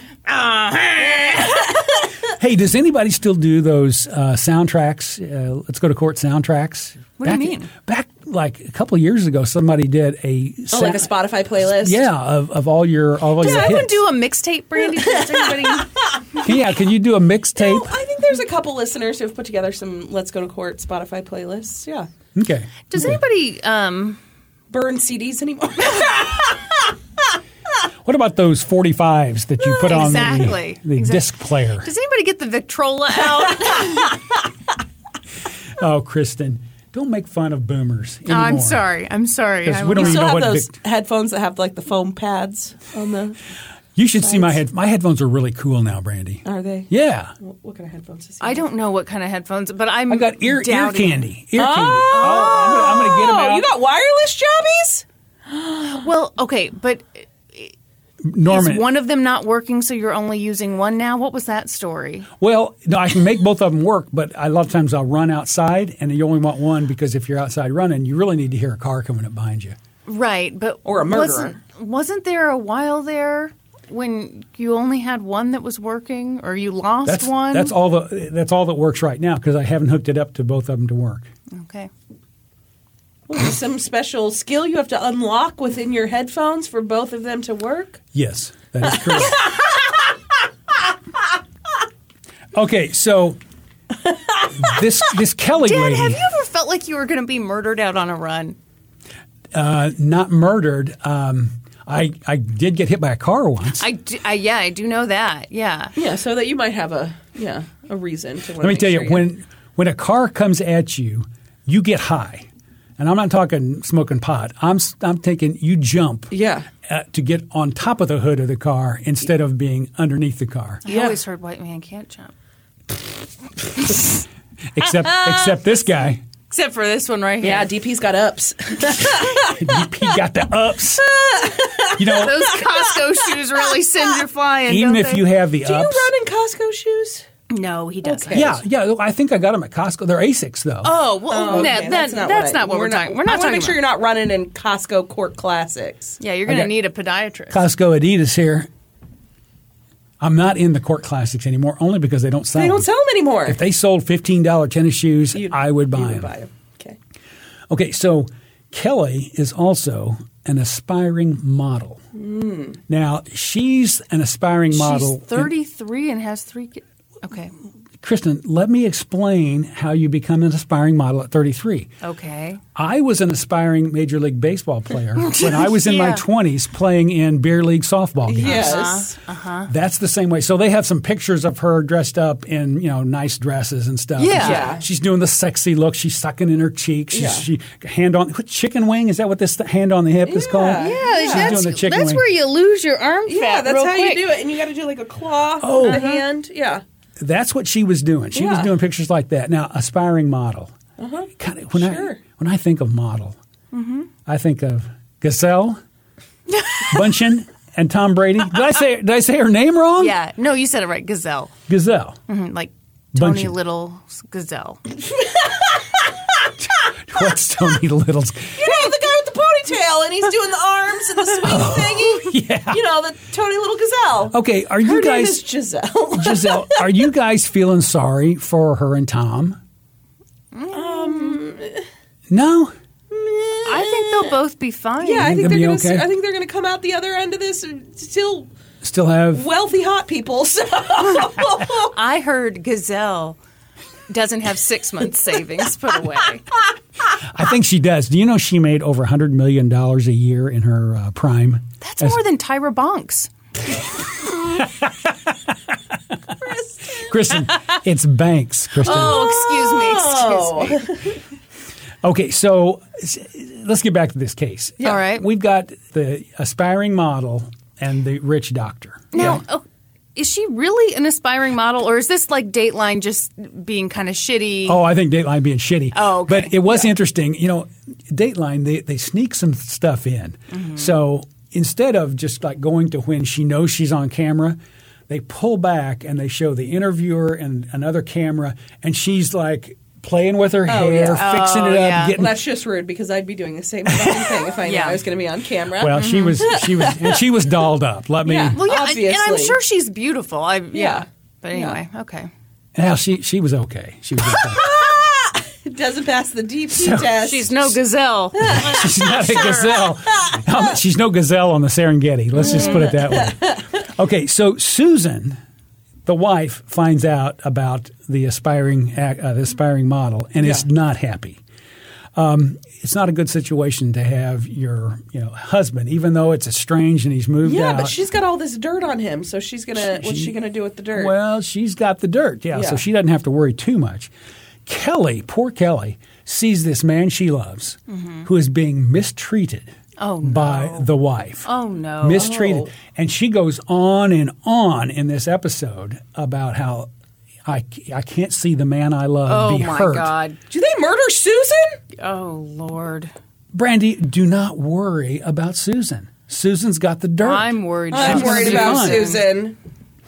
Okay, now we're going to go forward a little more time. Okay. So they're developing this relationship. Yeah. We're at 2016 now, and Kelly is out shopping. Now, what does the mistress of a rich doctor go Lingerie. shopping? Okay, she goes shopping for lingerie is a good guess. Yes. What else? She goes shopping for like a matching set of lingerie that she also got for her friend. Kristen, that is the worst made-up thing I've ever heard in my life. No one does that. You're right. No one should do it. Any other you have not? You have not Okay. gotten it yet. Now, hold on. Give us the setup again. The mistress of a rich guy, what's she out shopping for? We're talking about just shopping for herself? Like Yeah, she's shopping Handbags. for herself. Designer handbags. boob job. Another couple of good guesses. We're not there yet. Car.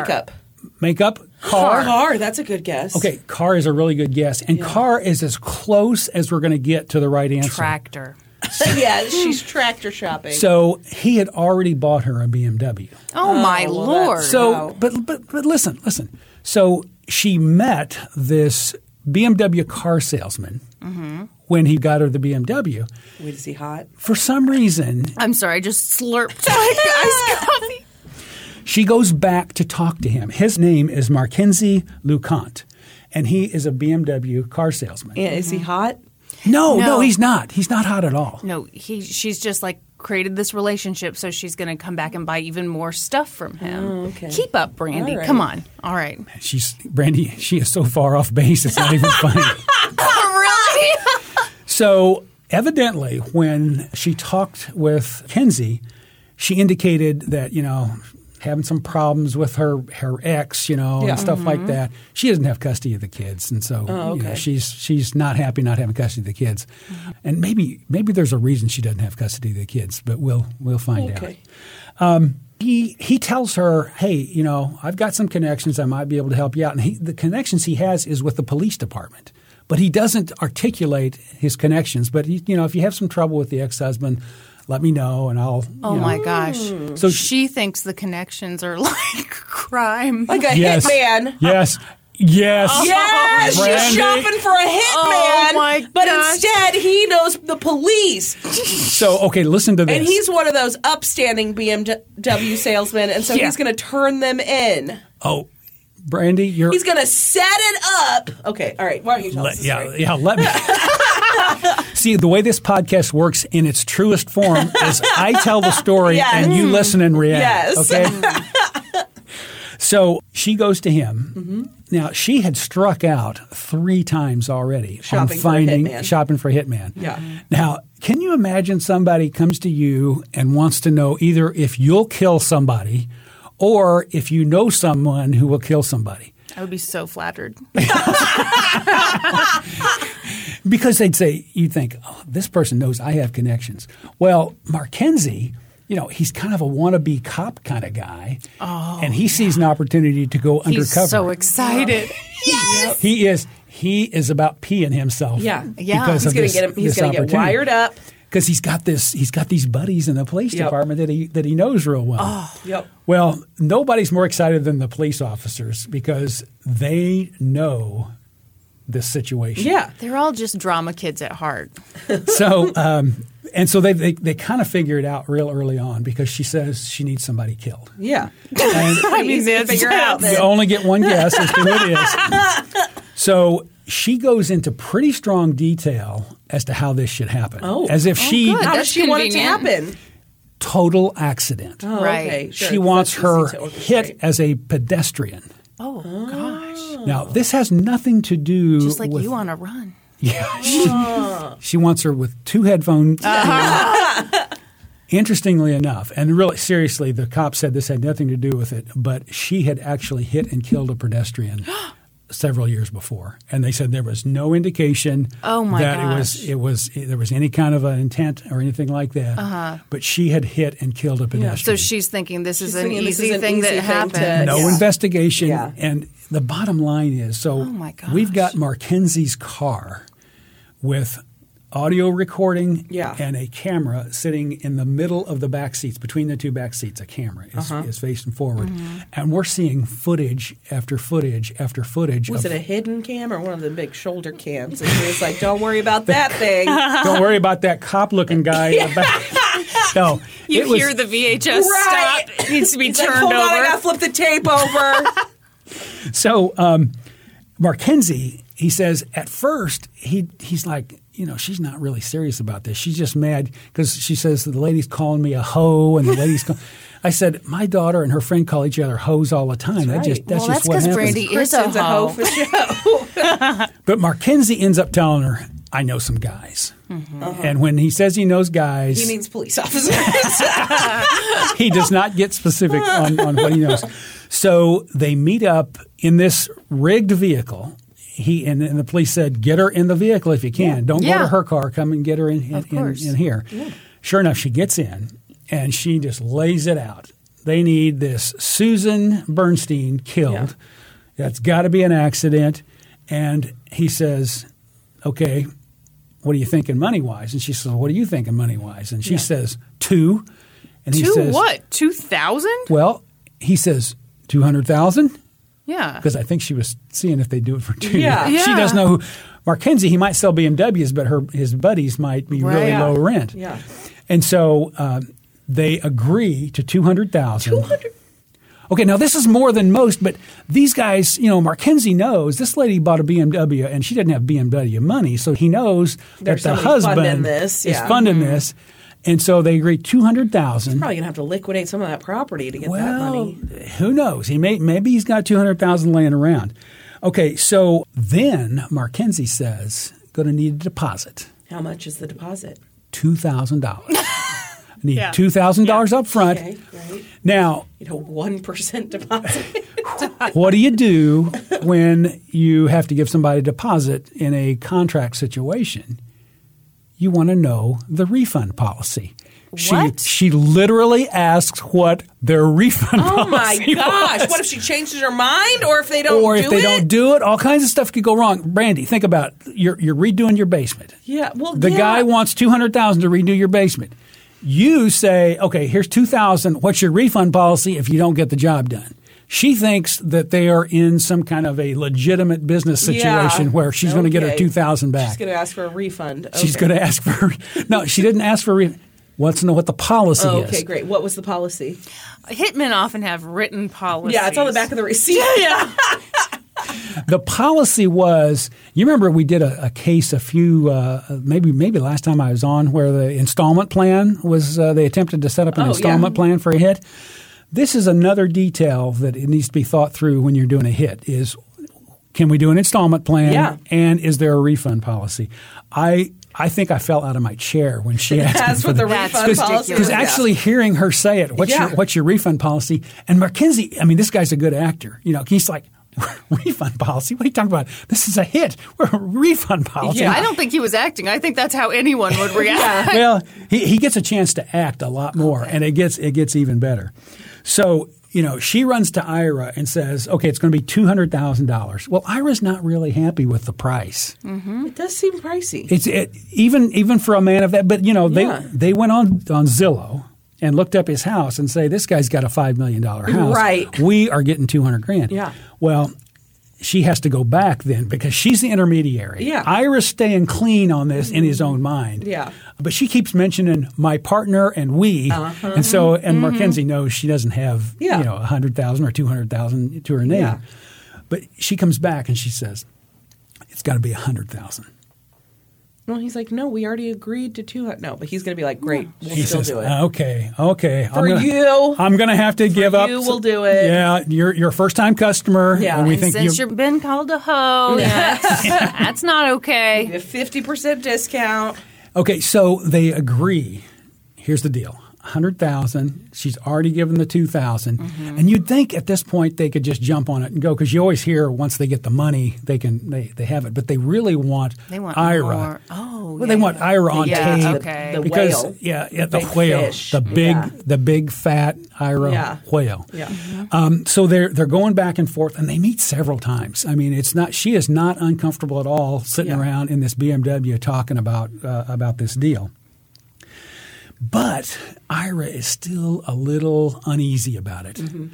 And he has maybe another job that they could do for him before they murder his wife. What? To prove that they're capable of Her ex-husband that has the kids? No, good guess, Brandy. Okay. But remember I told you that Susan was onto something? Uh-huh. There's some insurance investigators that need to be taken out of the picture.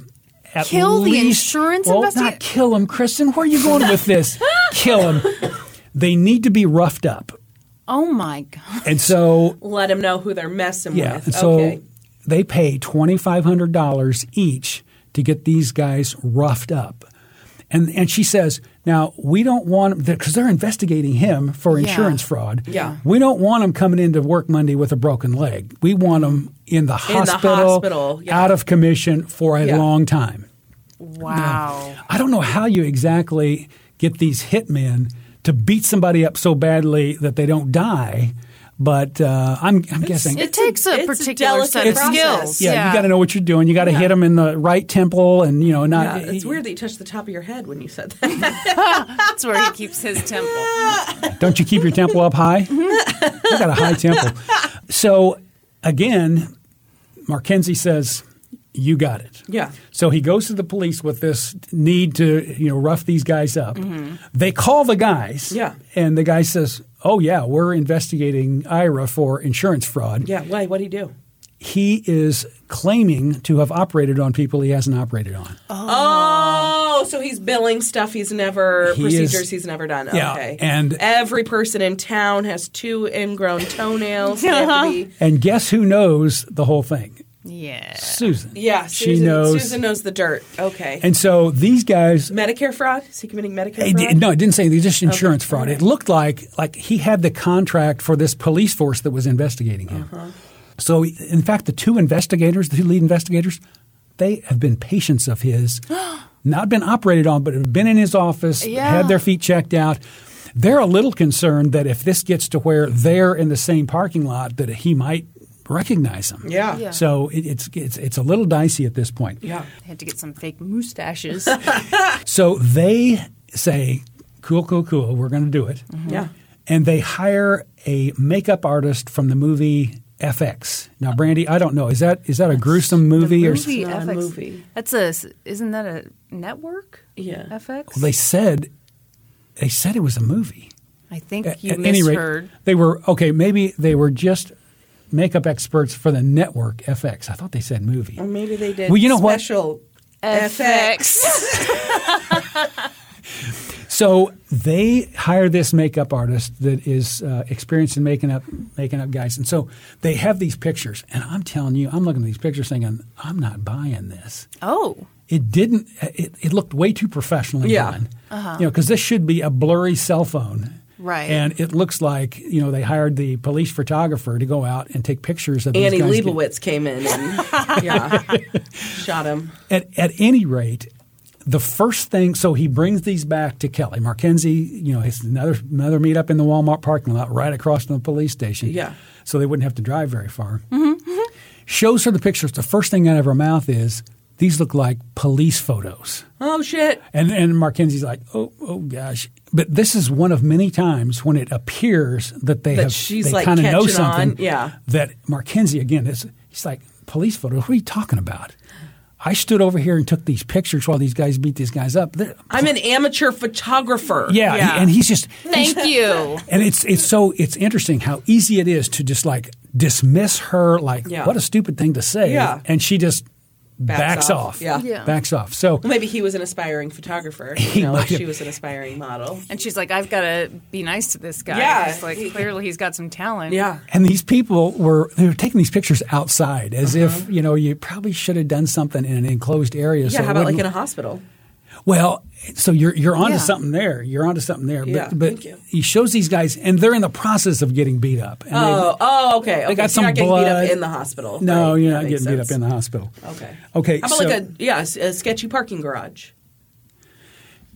That would have been better. Thank you. But no, they didn't. Okay. Again, I think you two really have some opportunities here in this field. Markenzie he's really good, but sometimes some of the cop moves, like those bad pictures, and I didn't get it. But Markenzie, he pulls it out of the hat. Yeah. So he shows Kelly the pictures. She's like, and he puts her at ease. And she says, hey, can I take these and show Ira? Because I don't really know what these guys look like, these insurance investigators. And he says, oh, no. You don't want to have these on your person. Yeah. Driving around. No. And he's like, I'm having to coach this lady on how you do hits. Yeah. And he says, how about if we get a hold of Ira and he comes and, takes a look at him and everything.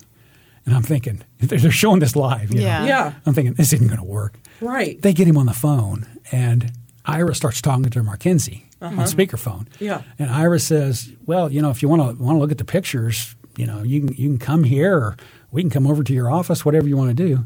He says, oh, okay. You come over to the office, and I'll come out to the parking lot. And so this couldn't be better for Markenzie because he can get him in the car. He's in the car. Yeah. And so literally the three of them are in the car. I tell you what, this is fascinating footage to watch. Yeah. The three of them are in the car. He shows him the pictures. He kind of is like, I don't know about these pictures. And he says, well, those are the guys, right? Well, okay. Well, you did what we asked. Okay, so and Markenzie's saying, you ready? We're ready to rock and roll on murdering your wife? Yeah. And he says, I tell you what, give me a couple of days. Give me a couple of days. I want to do some stuff. And at that point, you don't really know what's he want a couple of days for. And Markenzie's like, okay, you're the boss. Whatever you want to do. Yeah. So they're getting ready to finish up this conversation. And Ira looks into the back seat, looks directly at the camera. Holy shit. Between the seats and said, "What's that?" Oh, my God. And they cut to the police, and the police said, "We were shitting our britches." That we're fucked. Like, It's not going to work. Markenzie, you're talking about that? That's where my kids hook their audio up for their video games. And he taps the back of the seat. They put the video games up here, and they hook the audio in back there. And he's like, "Oh my gosh. Oh." And he looks back. Then he looks back again, and he says, "I just want to make sure I don't end up on TV." Oh, yeah. So my again, Lord. Again, you'd think at this point, Markenzie. Oh, Markenzie kicked butt. I mean, this guy. You talk about an Academy Award. Yeah. This guy was. Because he was me a run for my money. Is that he what was. you're saying? I think it's Brandy and Markenzie. Yeah. But he Gets is that piece of shit Meryl Streep. They're not going to lose to Meryl Streep. No. But he has this way of being dismissive of that idea and kind of laughing at these amateurs he's working with. That's the best way to dismiss someone. Make them think that's like the stupidest thing they could suggest. Yeah. But I have a feeling if it was me, I'd like, Anyway, he just absolutely. You're saying you're not a criminal mastermind, or I could be if I wanted to. I haven't worked at it enough. But clearly, Markenzie had been watching some YouTube videos on how to set up a sting operation and get the folks. So he still falls for it, though. Yeah. I mean, he still falls for it. And so the next meeting, they are so spooked by this whole situation that Kelly refuses to get in the car with Markenzie because they think, well, something could be up. Yeah. And so she thinks if I stand outside of the car, everything will be cool. Huh. So they must have actually talked to them. Well, maybe that was a camera. Well, maybe it wasn't. But anyway, they're still going ahead with it. So it's so the way that the geniuses, Kelly and Ira come up with to keep them out from not being in trouble, is that she'll stand outside the car. And even if there's audio, when he says, "Are we ready to go ahead with this hit?" She'll type in yes on her cell phone and hold it up. Oh, my gosh. And she and Ira evidently thought that is the way they will not be implicated in this murder. Obviously. Maybe not remembering that you've planned the whole damn thing over a few weeks here. And so once they've got that yes, because Ira has already said, "I'm not going to be the one. She's going to meet with you again. If she says yes, that yes comes from me." And so they got them both. Yeah. So now it's arrest time. Yeah. So Kelly gets arrested just a few minutes before that Ira gets arrested. So Kelly's arrested. She is shocked and chagrined. She cannot believe she's being arrested for setting up a hit on Susan Bernstein because she knows Susan. She's talked to Susan. And Susan has told her that if Ira and Susan's marriage breaks up, she hopes she ends up with Kelly. No, that never fucking happened. Now, Brandy, I sat there on the Dateline episode and listened to her tell them. I'm sure she did say that.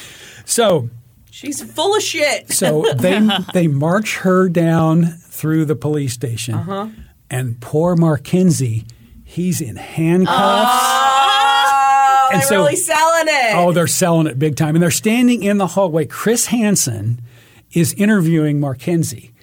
He says, "Now, where did this happen?" He says, I'm standing here looking all meek and in my handcuffs, and they march her by, and he said, she just turned every shade of white you can imagine. And then he said, she pissed herself. And Chris Hansen said, "Wait, are you literally saying she urinated on herself?"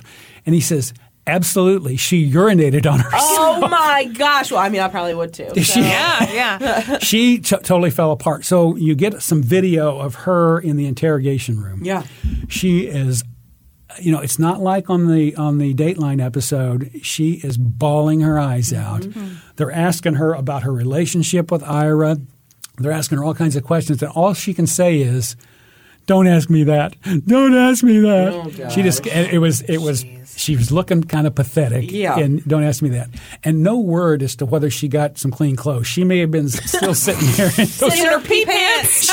Sitting in her pee pants like a 1-year-old. Oh my gosh. So Ira, on the other hand, he's hauled in almost simultaneously. They don't march him by Markenzie for some reason. I wish they would have because maybe Ira pees his pants too. Maybe he would have. Maybe they only had one spare pair of pants. They're like, we're fresh out of pants. We can't risk it. We got a whole jail full of pants back there, but we're not busting into that. That's for the inmates. So Ira plays it much cooler. He doesn't really know what they're talking about. And, of course, Ira is not going to go very far in this before he gets a lawyer quickly and bails himself out of jail, by the way. So they put both of them away. So he leaves Kelly in there? Kristen, why would he leave Kelly in there? Oh, well, you said he bailed himself out. He did.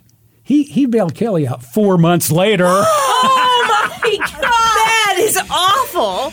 Well, so that perfect situation because the worst case. It took him a while to liquidate some assets. Yeah, sure. He may not have enough money to bail two people out. But anyway, so he bails himself out. So he's out there living his best life. Well, that's terrible because then the investigators can just go to Kelly and be like, hey, he doesn't care about you. Tell us the whole thing. Kristen, you have hit the nail on the head. Now, really here's the problem. So you've got the perfect setup. You're telling her time and time again, probably every day you sit down with her and say, okay, another day has passed. Yeah. He's out there doing whatever he wants with his wife, with his kids. Living it up. Yeah, it's a perfect scenario for him.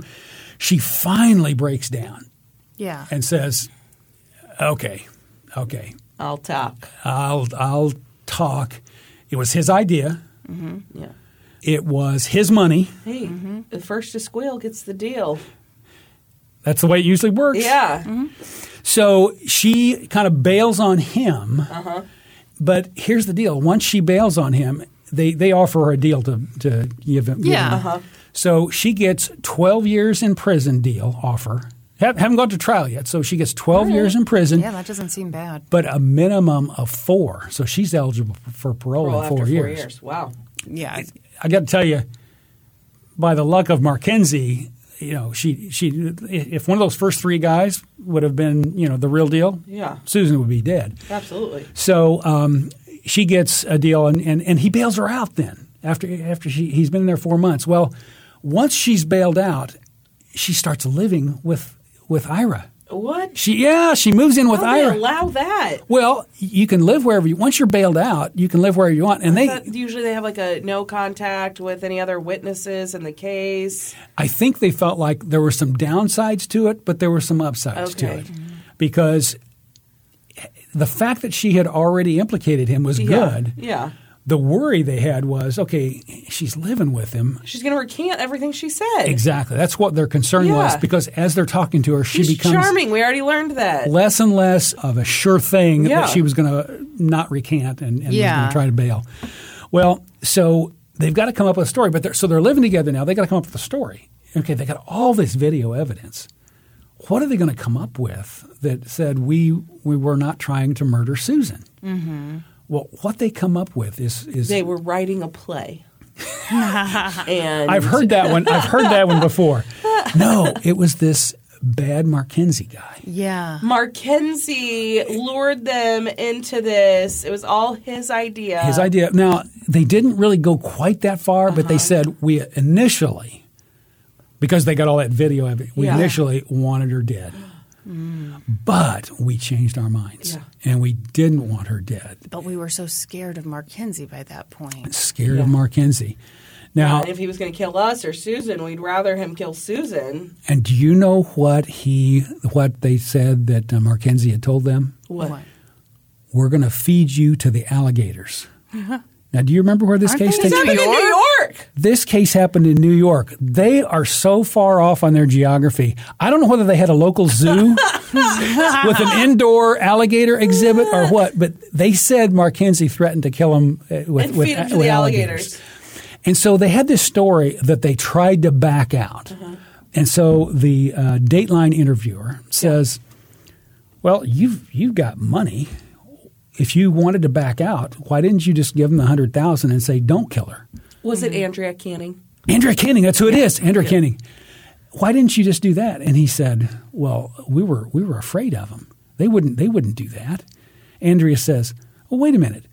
these guys would take $100,000 from you and kill somebody, but you didn't think they'd take $100,000 from you and not do it. She says, that sounds easier for them. Oh, my gosh. And so he was stumbling and bumbling at this point. He doesn't know how to answer the question of, why didn't you give him $100,000 to call it off? It was almost like he had never thought of that line of questioning. So Andrea or whoever writes the questions for Dateline or whatever just absolutely had him against the wall. Yeah. So here we are. Bent over, really. Just like DP was earlier. Had Ira bent over, so to speak. So here we are, and we're coming to a situation where he's going to go to trial. And they've got boatloads of evidence, and all they've got is maybe the star witness who bails on them and tries to recant some of it. But they got so much of him, being stupid about the camera. We want to go ahead with it, but we got to wait a little while. And by the way, you do realize at this point that Markenzie is on our side, right? Exactly. That was a fake picture, fake deal you had, and so they're struggling a little bit about how they're going to get through this. So, as in a lot of these cases, I know this is let's go to court, but as in Brandy's case, the ball. They decide to offer him a deal. Now, you think she got off a little light? I'm telling you, this guy got off like you can't believe. Yeah, he's a rich dude. Well, he's a rich dude. But think about that. Okay, here's what he did: conspiracy to commit murder. Yeah. Okay, they basically got him on that. Yeah. Insurance fraud. Yeah. So not only is he in trouble from an insurance fraud standpoint, but I'm guessing your medical license is revoked. Cooked. Yes. You're done with that. Yeah. Unless you go to Georgia, maybe you can get it reinstated in Georgia. And then conspiracy to commit assault, because he thought he had these two guys beat up. So he's got these three, and those for some reason they're not felonies. Those last two with the insurance investigators. Maybe because you definitely said you didn't want him killed. Well, conspiracy to commit assault, that does sound like kind of small potatoes. Okay, but insurance fraud, big potatoes. Yeah. And there's probably, conspiracy to commit murder, huge potatoes. Yeah, Loaded huge baked potatoes. Prize-winning potatoes. You're getting all the fixins on that potato. Extra bacon. Okay, so what do you think he got as far as a sentence and then as far as earliest parole? Kristen is looking over at my notes right now. No, I'm looking at your pencil. What does your pencil say? World's best dad. World's greatest dad. No, what's it say? From Kristen and Kyla. It says Walmart Visitor Center, Bentonville, Arkansas. Where Walmart history comes alive. I got this out of your pencil holder downstairs. No, you didn't. I'm sorry. Yeah, I was looking at where Walmart history comes alive, and I was like, what the hell is that? So, okay, I'm sorry. Plea deal. Yes. Okay, he got... he was sentenced to... Oh, gosh, you're just burping in the mic, aren't you? That's my He was job. sentenced to 20 years, but 10 years. parole after 5. 10 years. Boy, if you put those two together, you'd... Parole after 5. Parole after 5 is exactly right. 15-year sentence, parole after 5. Wow. Again, I'm looking at that. Now, he's a piece of Susan, shit. in the meantime, is going... And so you got rich, smart lady... Yeah. Who's going to her state representatives and anyone who will listen about getting the sentencing up on these kind of things. Not that they can do anything about that one, but it just doesn't seem like for the future, sure. And she's going in front of the parole board. My husband, She's not on the hook at all for knowing about the insurance fraud, not turning him in. It didn't say anything about that. That would be We've got to let some stuff slide, Brandy. Brandy's wanting her in jail. No, I'm just saying, she knew some shady shit was going on. She didn't call any police. She was benefiting from the shady shit, too. Yeah. $40,000 a month on her credit card. Yeah. So he says. Yeah. Come on, that's true. That is true. After Brandy guessed 5. Yeah. I don't think you won't want to see my credit card bill, Brandy. I was going to say $5,000. So we're to the point now where they're both going to take the plea deal and they go to prison. But interestingly enough, they go to prison in 2017. What does that mean?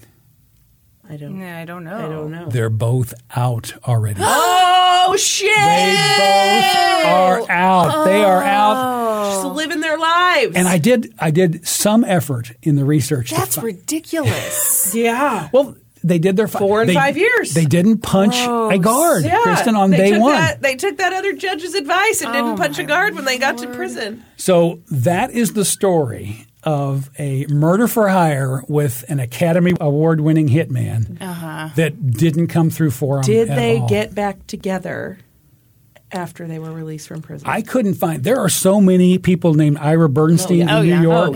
Sure. That you'll go crazy. You know, you think, oh, now he's an investment broker, and now he's right. There's just it's a very common name. You're bending over for everyone, right? So anyway, that center, is you know? that wraps up that horrible case of Ira Bernstein. Wow.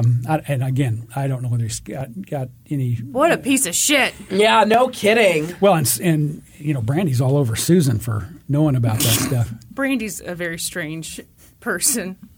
We can't always listen. All right, you know what time it is? Questions for DP.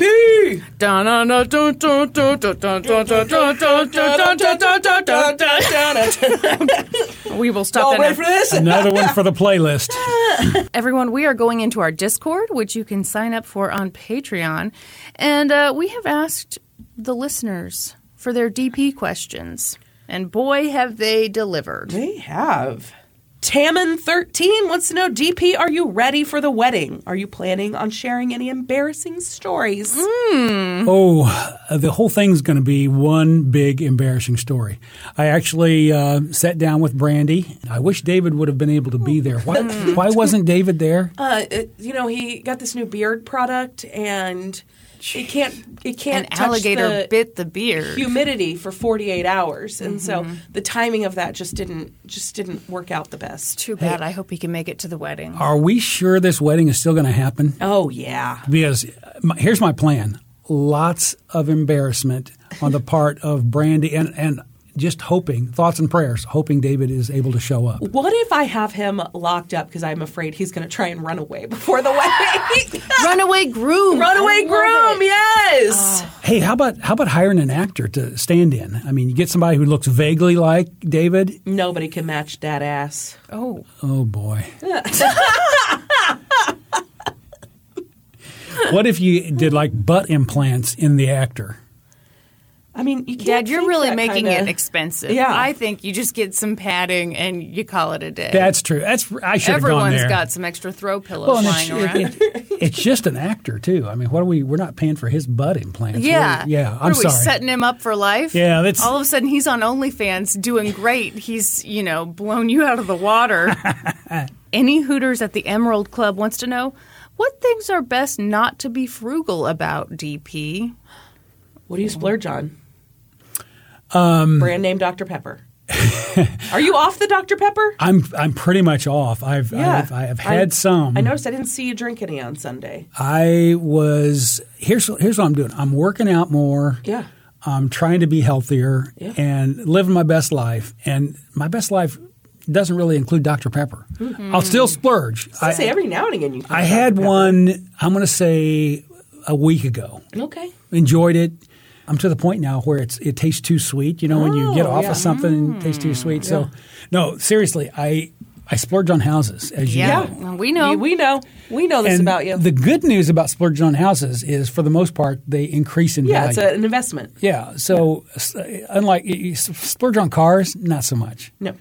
Now, I will tell you, as I've gotten older, I'm able to splurge on more things, and so I do. So, See, you're not even rocking the Court Classics anymore. Sheree and I, we might order an app at a restaurant. What? Yeah, that's big. That is And where then they get you. split that as an entree.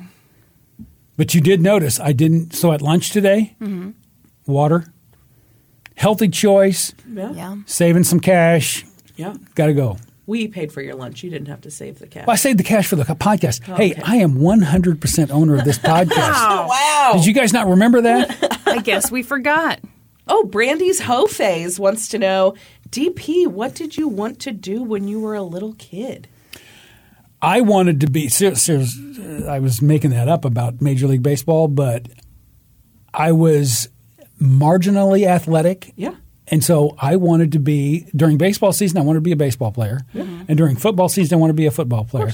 But I got out of that phase fairly quickly because I stopped playing organized football or baseball baseball by the time I was in junior high. So it faded pretty quickly. And I realized I probably needed to figure out something else besides, major league outfielder or wide receiver for the Chiefs. Yeah. Oh, I think this is a good one, and I think I know your answer. Slut for Books asks, DP, how would you react if a family member came out to you as LGBTQ+? I have a shitty exclusionary family. I don't know how to get through to most of them. Any advice? Boy, it'd be fine in our family. We went to an inclusive church where I'm going to say, 25-30% of the folks were gay and lesbian. So I wouldn't have any problem with it. Yeah. I did a lot of work with the LGBTQ community at Hallmark and helping to get partner benefits. So personally, I wouldn't have any problem with it. Mm-hmm. I really feel for those who deal with parents or deal with siblings or whoever that don't understand. And usually it's dug in for religious purposes. Mm-hmm. And so getting people off of their strongly held religious beliefs is really hard. Yeah. But I do know that there are people who have changed because their kid came out. Yeah. Yeah. They didn't really know anyone, and they felt like – or they didn't think they knew anybody. They didn't think they knew anybody. Yeah. And their kid comes out, and they are more open to the whole LGBTQ community now. But there are thousands of stories of where it goes horribly wrong, and you can't get through it. Yeah. So, I say give it your best shot. And and try not to lose your cool as you're trying to talk to the person about it, but you do need to let them know and let them know kind of the situation, and let them kind of spout off, and probably it's not a one meeting deal. It's probably you meet and you hope to be able to meet and talk about it more and more.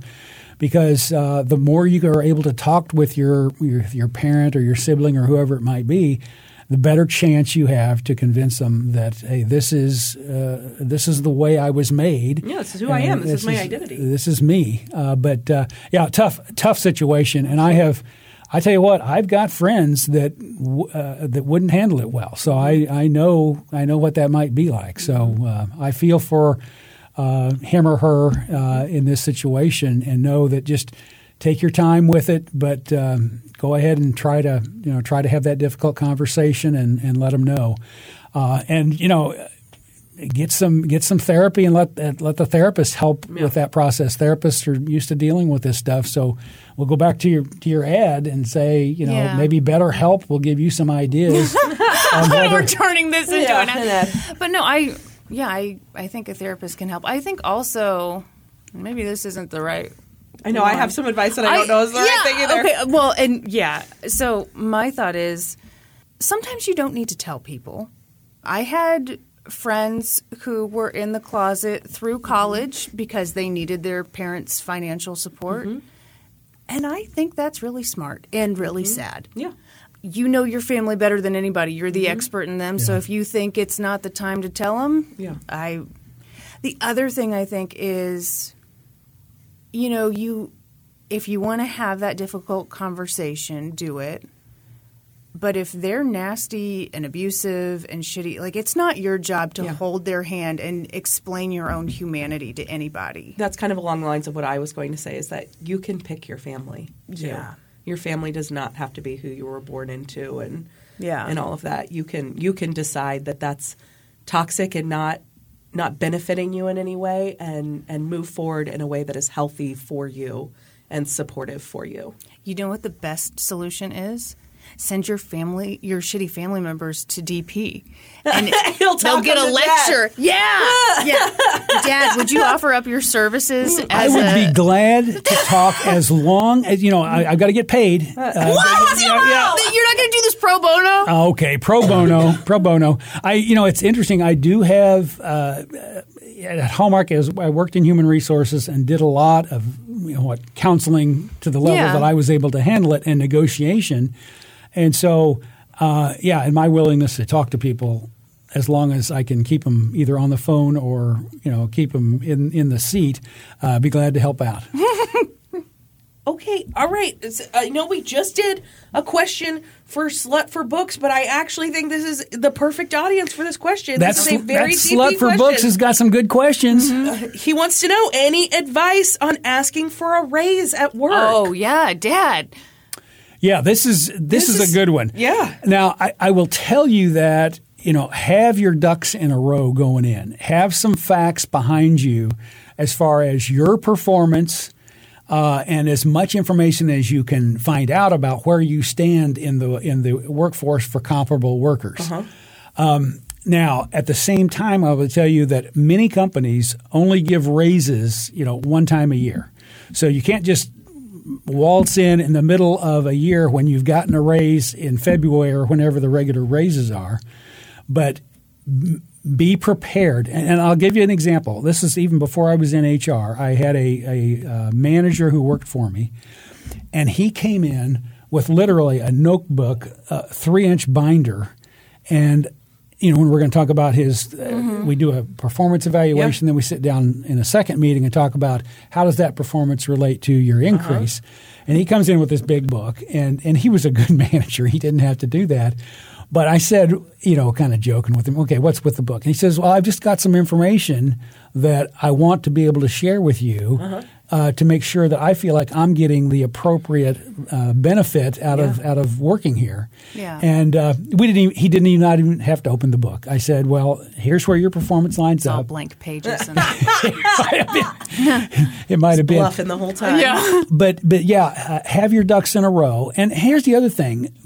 Be willing to walk. I mean, no job, no company is the ultimate be-all, end-all. Yeah. Because if it was, they'd be paying you absolutely appropriately. Yeah. And so don't hesitate at all. And don't threaten them. Don't say, well, you're not giving me enough. I'm going to go to XYZ company. And look, don't threaten.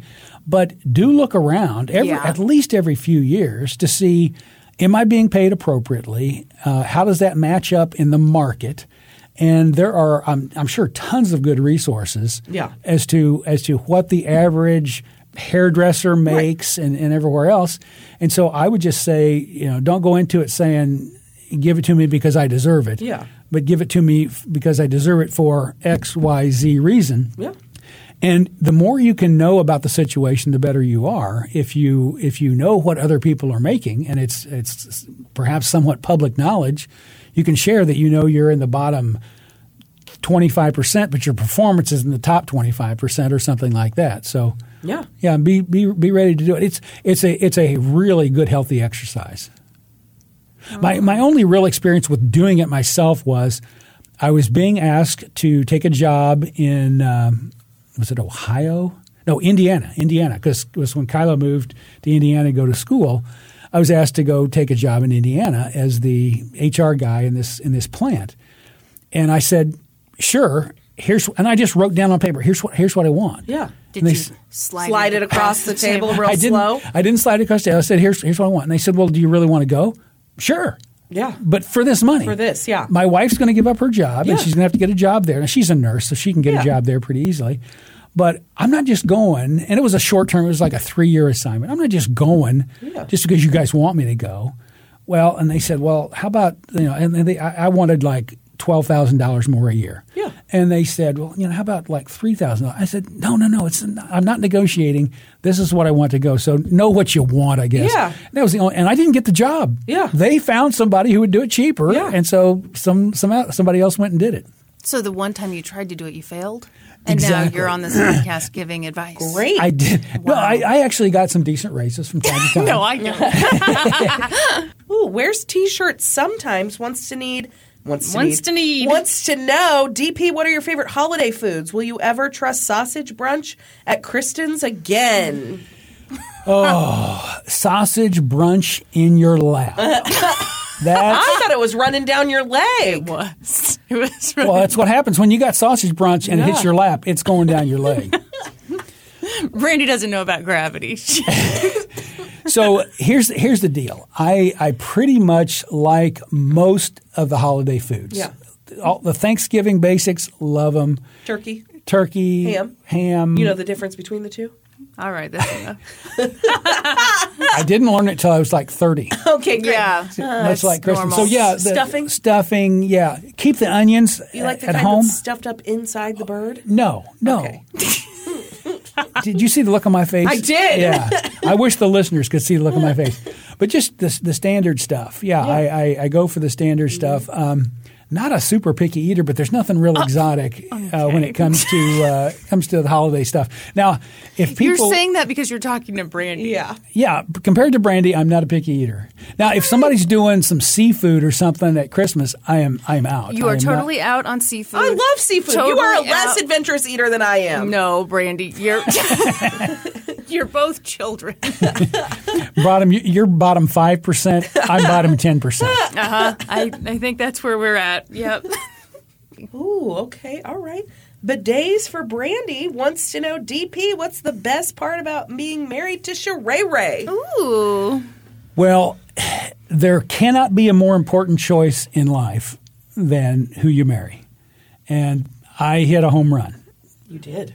Hit a home run, met Sherry senior year of college, and we both knew fairly quickly that we were a good match. She just got me. Yeah. To quote Ira Bernstein. Thank you for not saying the whole quote. But so the question was, What's the best part about being married to Sheree? well, she is kind and compassionate. Except for when you don't order pizza. Well, sometimes I deserve it. Yeah, you deserved it that night. Yeah. She's very willing to tell me, what I've done wrong. What I've done wrong. Let me give you a Sheree quote. This was so she's got a good sense of humor too. Yeah. She doesn't use it nearly as much as Kristen and I do, but she's got a great sense of humor. So one time she was, and I was actually a little bit irritated. So she was telling me, you need to do this and that and this and that. And I was like getting irritated. And I said, I don't need you to coach me on what to do in this situation. And she said, well, why did you marry me then? And this happened like 2 or 3 years ago. So we've been married a long time. Yeah. But that is her sense of humor of when I'm like getting somewhat like pushed back, irritated with her, she'll throw something like that. Well, why'd you marry me then? But gosh, it's been a wonderful, wonderful 42 years now. 41 years. We're on our 41st year. And again, making that decision on who to marry, that is the biggest decision you'll make. Yeah. What you're going to major in college and what you're going to do for your job, that's nothing compared to who you marry. So, that's true. Yeah, she is true. She is a wonderful, wonderful woman. And let me tell you, I'm a bit to put up with. There's a part 2 to this question. Okay. They also want to know, what would Sheree say is the best part about being married to you? Well, I'd like to think it was, my outgoing personality and all those kind of things. And I think that is true to a point. But she gets tired of the constant, ha-ha-has and jokes and that kind of stuff. So she would probably, and this is going to get real basic here, but she has told me that if it wasn't for me and my financial focus, that we wouldn't be where we are today. We wouldn't be kind of living this life of doing whatever we want to do, traveling the country in a motorhome, living in a nice house, that kind of stuff. So she really kind of but that's. I don't think she would say that. She probably wouldn't, but she has told me that. No, and because it's not I believe it, and it's totally true. But like, you're a really good dad and a really good grandpa. And I think that's that's absolutely what she would say. She would, yeah. And you talk about a good nana. Oh my gosh, isn't it always better for? She's just a natural caregiver. I think she's a better nana and mom than I am, and she thinks I'm a better papa and dad than she is. So. That that crossover when you feel like you're not carrying all the burden. Yeah, that's the worst case in a marriage. Is I feel like I'm pulling 70% of the weight. In this deal. Yeah. And I think Sherry and I both feel like we're both pulling 60% of the weight. So. No, we're both pulling 40% of the weight. In excess of 100%. That's right. It's true. Oh, Dad. Anna wants to know, how old is the oldest item in your wardrobe? Oh, Lord. Well, now, Oh, yeah, because they went down to the RV, That's so he had to right. get rid of a lot of You I can good hold got- on to anything? I got rid of tons and tons of stuff. Literally, I'm not one. I'll purge some stuff out every once in a while. Right. But when we basically got rid of every piece of clothing we have, except for what would fit into a 40-foot RV, Yeah. you don't have a lot of stuff. So I bet. But even then, I probably got stuff older than what most people would have. I've probably Yes. got T-shirts that I really like that I've had for 20 years. Yeah. And for sure, the only suit I kept is probably 30 years old. Very classy, though. Very classy look. Ooh, okay. Discount Magician, which I love that name, asks, DP, you always have so much confidence in yourself. I love it and am jealous. Is there anything that you feel insecure about or wish you could change? Well, I will tell you that that's one thing that drives Sherry crazy and other people crazy is I am way, way too confident. And it sometimes is really good. Now, I always use this as a story about how overconfident I am. I was asked to preach a sermon one time at a church that we were members of, and decent-sized church, probably 150 folks there for this sermon I was giving. And I looked out into the congregation, and I see a guy with his eyes closed. Now, Kristen, you've heard this story. In my mind at the time, I thought, he is meditating on the message I'm delivering. You didn't for 1 second think that guy was bored out of his mind and fell asleep? Afterwards, Brandy, afterwards, I thought about afterwards. You thought that man was just absorbing it all. So that's sitting with the message. Can you imagine how much confidence? That's so much That's a confidence. shit ton of confidence. But the good thing is that as you're speaking, can you imagine I would have looking been out? so rattled by that. Well, but it was just one guy. Everyone else was wrapped around that sermon. Oh, yeah. And we're pretty sure that guy was dead. So there are huge advantages because you'll ask for a discount in a store that you probably shouldn't ask for a discount in a store on. You'll try to negotiate anything and everything. You will. It probably doesn't always help when you're dealing with corporate officials at a higher level than you, and they see that confidence as nothing more than arrogance. And Imagine. and so you say and do things that people who aren't used to people getting, pushing back from 3 levels below. Mm-hmm. And so they become very disenchanted with you, and it can hurt your career. But if you're happy at the career level you're at, you can do that. But the disadvantage is it can come off as arrogant. And I'm sure I come off as arrogant. And that's just the way. And Kristen, you probably come off as arrogant to people too, right? No, I've never gotten that feedback. Never Just gotten a that feedback. Joy to be around. Right, Brandy? That's absolutely correct. Should we do one last question? Yeah. I'm loving doing this. This is fun.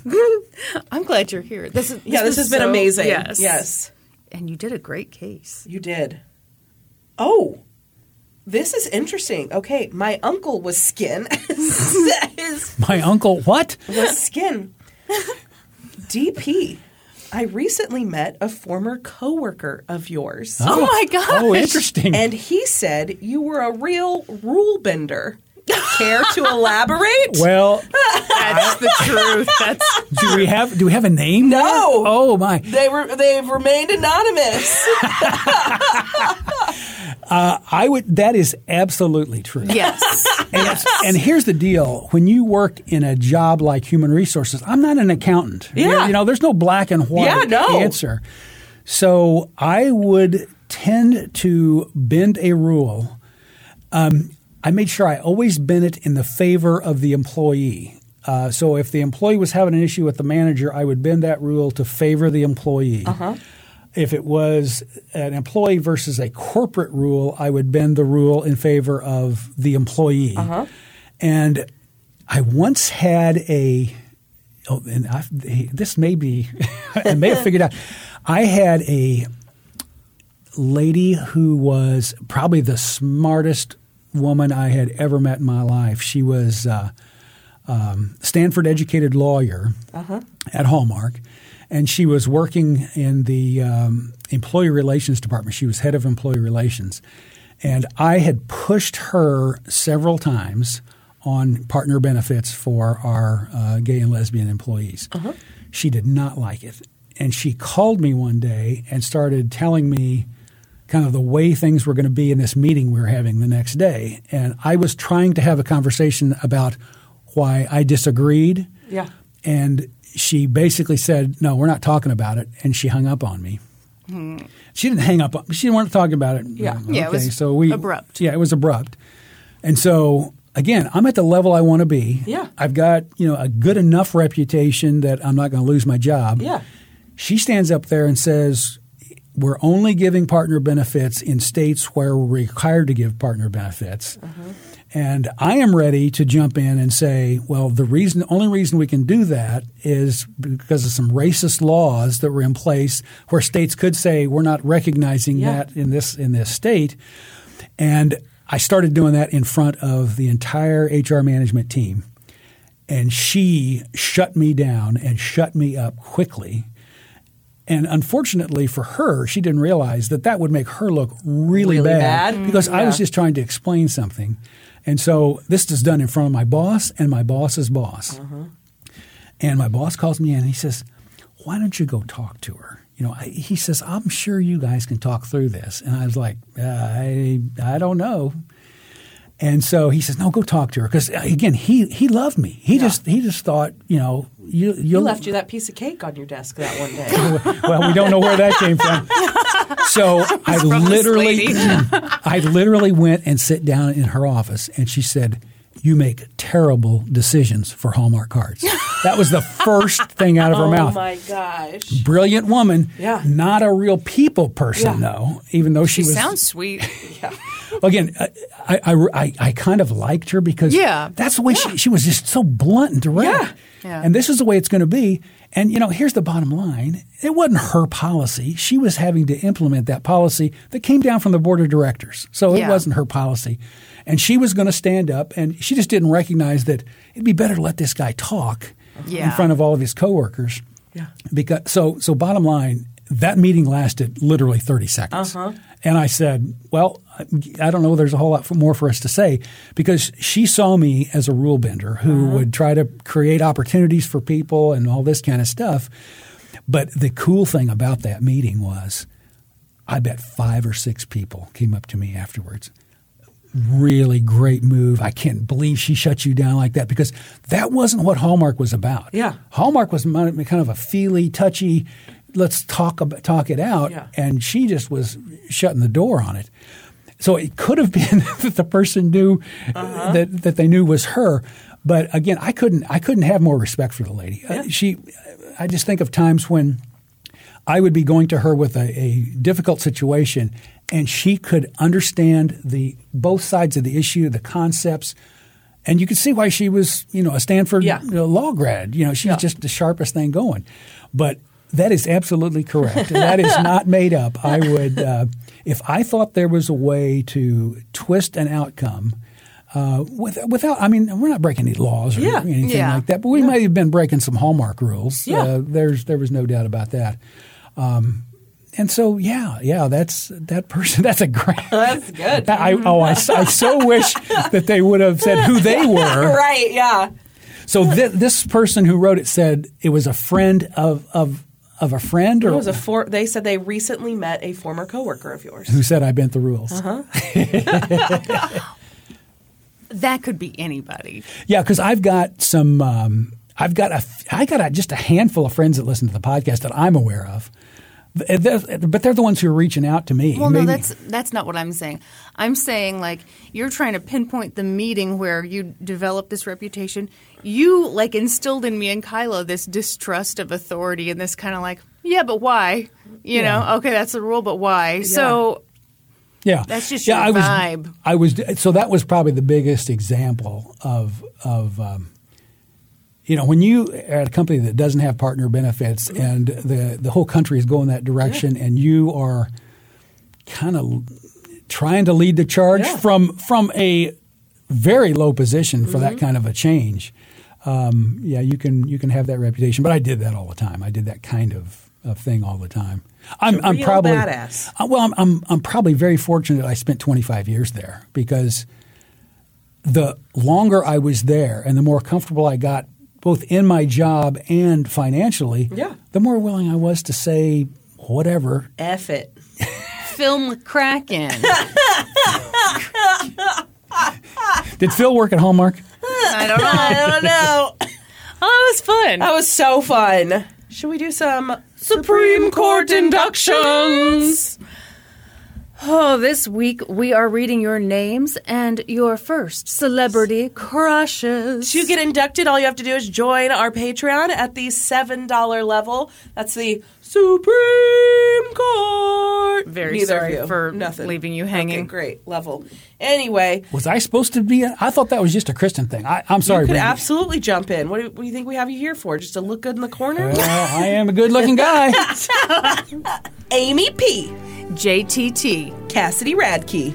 Rachel Weisz. Caroline Hunter. Jonathan Taylor Thomas. Another JTT. Cheryl Shockey. Jonathan Taylor Thomas. Very popular. Mary Eve. Prince Eric from The Little Mermaid. Oh, shit, yeah. The guy was a stud, That wasn't was he? a hot cartoon. Valerie. Sean Cassidy. Nicole B. Nick Carter. Monica Stevens. Joey McIntyre. Trisha Cepeda. Omar Epps from Love and Basketball. Same. That's how David got his nickname from that movie. What's David's nickname? I don't want to talk about Gross. Ew. What? Ew. Let's move on. Olivia Shaw. Rupert Grint. Ooh. Specifically as Ron in Harry Potter No. and the Goblet of Fire. Okay, I don't mean to crush shame you, Olivia Shaw, but every person in that Harry Potter movie has the worst hair ever. I think you do mean to crush shame her. Okay, I apologize for my judgment. Kristen W. Devin Sawa. Oh, specifically from Now and Then, though. Yeah. Oh, yeah. You see him running his undies in that one. Calm down. He's a child. We were children then, too. But you're picturing it now as an adult with lust in your eyes. Katie Wilder. Michael Cera. What? That's the one person in the Juno. world. All right. Eleanor Robinson. Chris Evans. But the ginger English one rather than the one it's acceptable to have a crush on. I was 5. I don't know what I that don't even means. know this off-brand Chris Evans. Yes. All right. Okay. MV. Edward Furlong from Terminator 2. Kelsey Ganley. Nick Carter. 2 Nick Carters on this one. Sarah S. Jennifer Lopez. Stephanie Smith. Taylor Hanson. Welcome to the Supreme Court. Did you start singing welcome? No, I almost coughed, Oh. so I had to pull it back in, and it did sound like I was singing. I enjoyed it. Thank you, everyone, for all of your support. We appreciate it so much. If you're looking for other ways to support us, please find us on social media. We're on Facebook, Instagram, Twitter, Patreon. Please remember to subscribe to the podcast wherever you listen, and then head on over to Apple Podcasts. Leave us a 5-star rating and review. And then while you're at it, doing stuff on the internet, why don't you subscribe to The Gaming Historian? Yeah, why don't you? Then be sure to join us next week. When Wilbur... Wilbert. When Wilbert. When we'll be experts on 2 whole new topics. Podcast adjourned. DP, you didn't want to get in on the podcast adjourned? You gonna do it again? No. It's a one-time deal. Yeah. I lip synced. Oh, okay. He said watermelon. Watermelon, yeah. And now for a note about our process. I read a bunch of stuff, then regurgitate it all back up in my very limited vocabulary. And I copy and paste from the best sources on the web, and sometimes Wikipedia. So we owe a huge thank you to the real experts. I got my information from Dateline Secrets Uncovered, ChillingCrimes.com, LowHUD.com, and True Crime Daily. I got my info from an episode of American Monster, an episode of Snap, Knew it. Dalton Daily Citizen, the Chattanoogan, and the court record. For a full list of our sources, visit lgtcpodcast.com. Any errors are, of course, ours, but please don't take our word for it. Go read their stuff. Doom, doom, doom, doom, doom, doom. Oh, boy.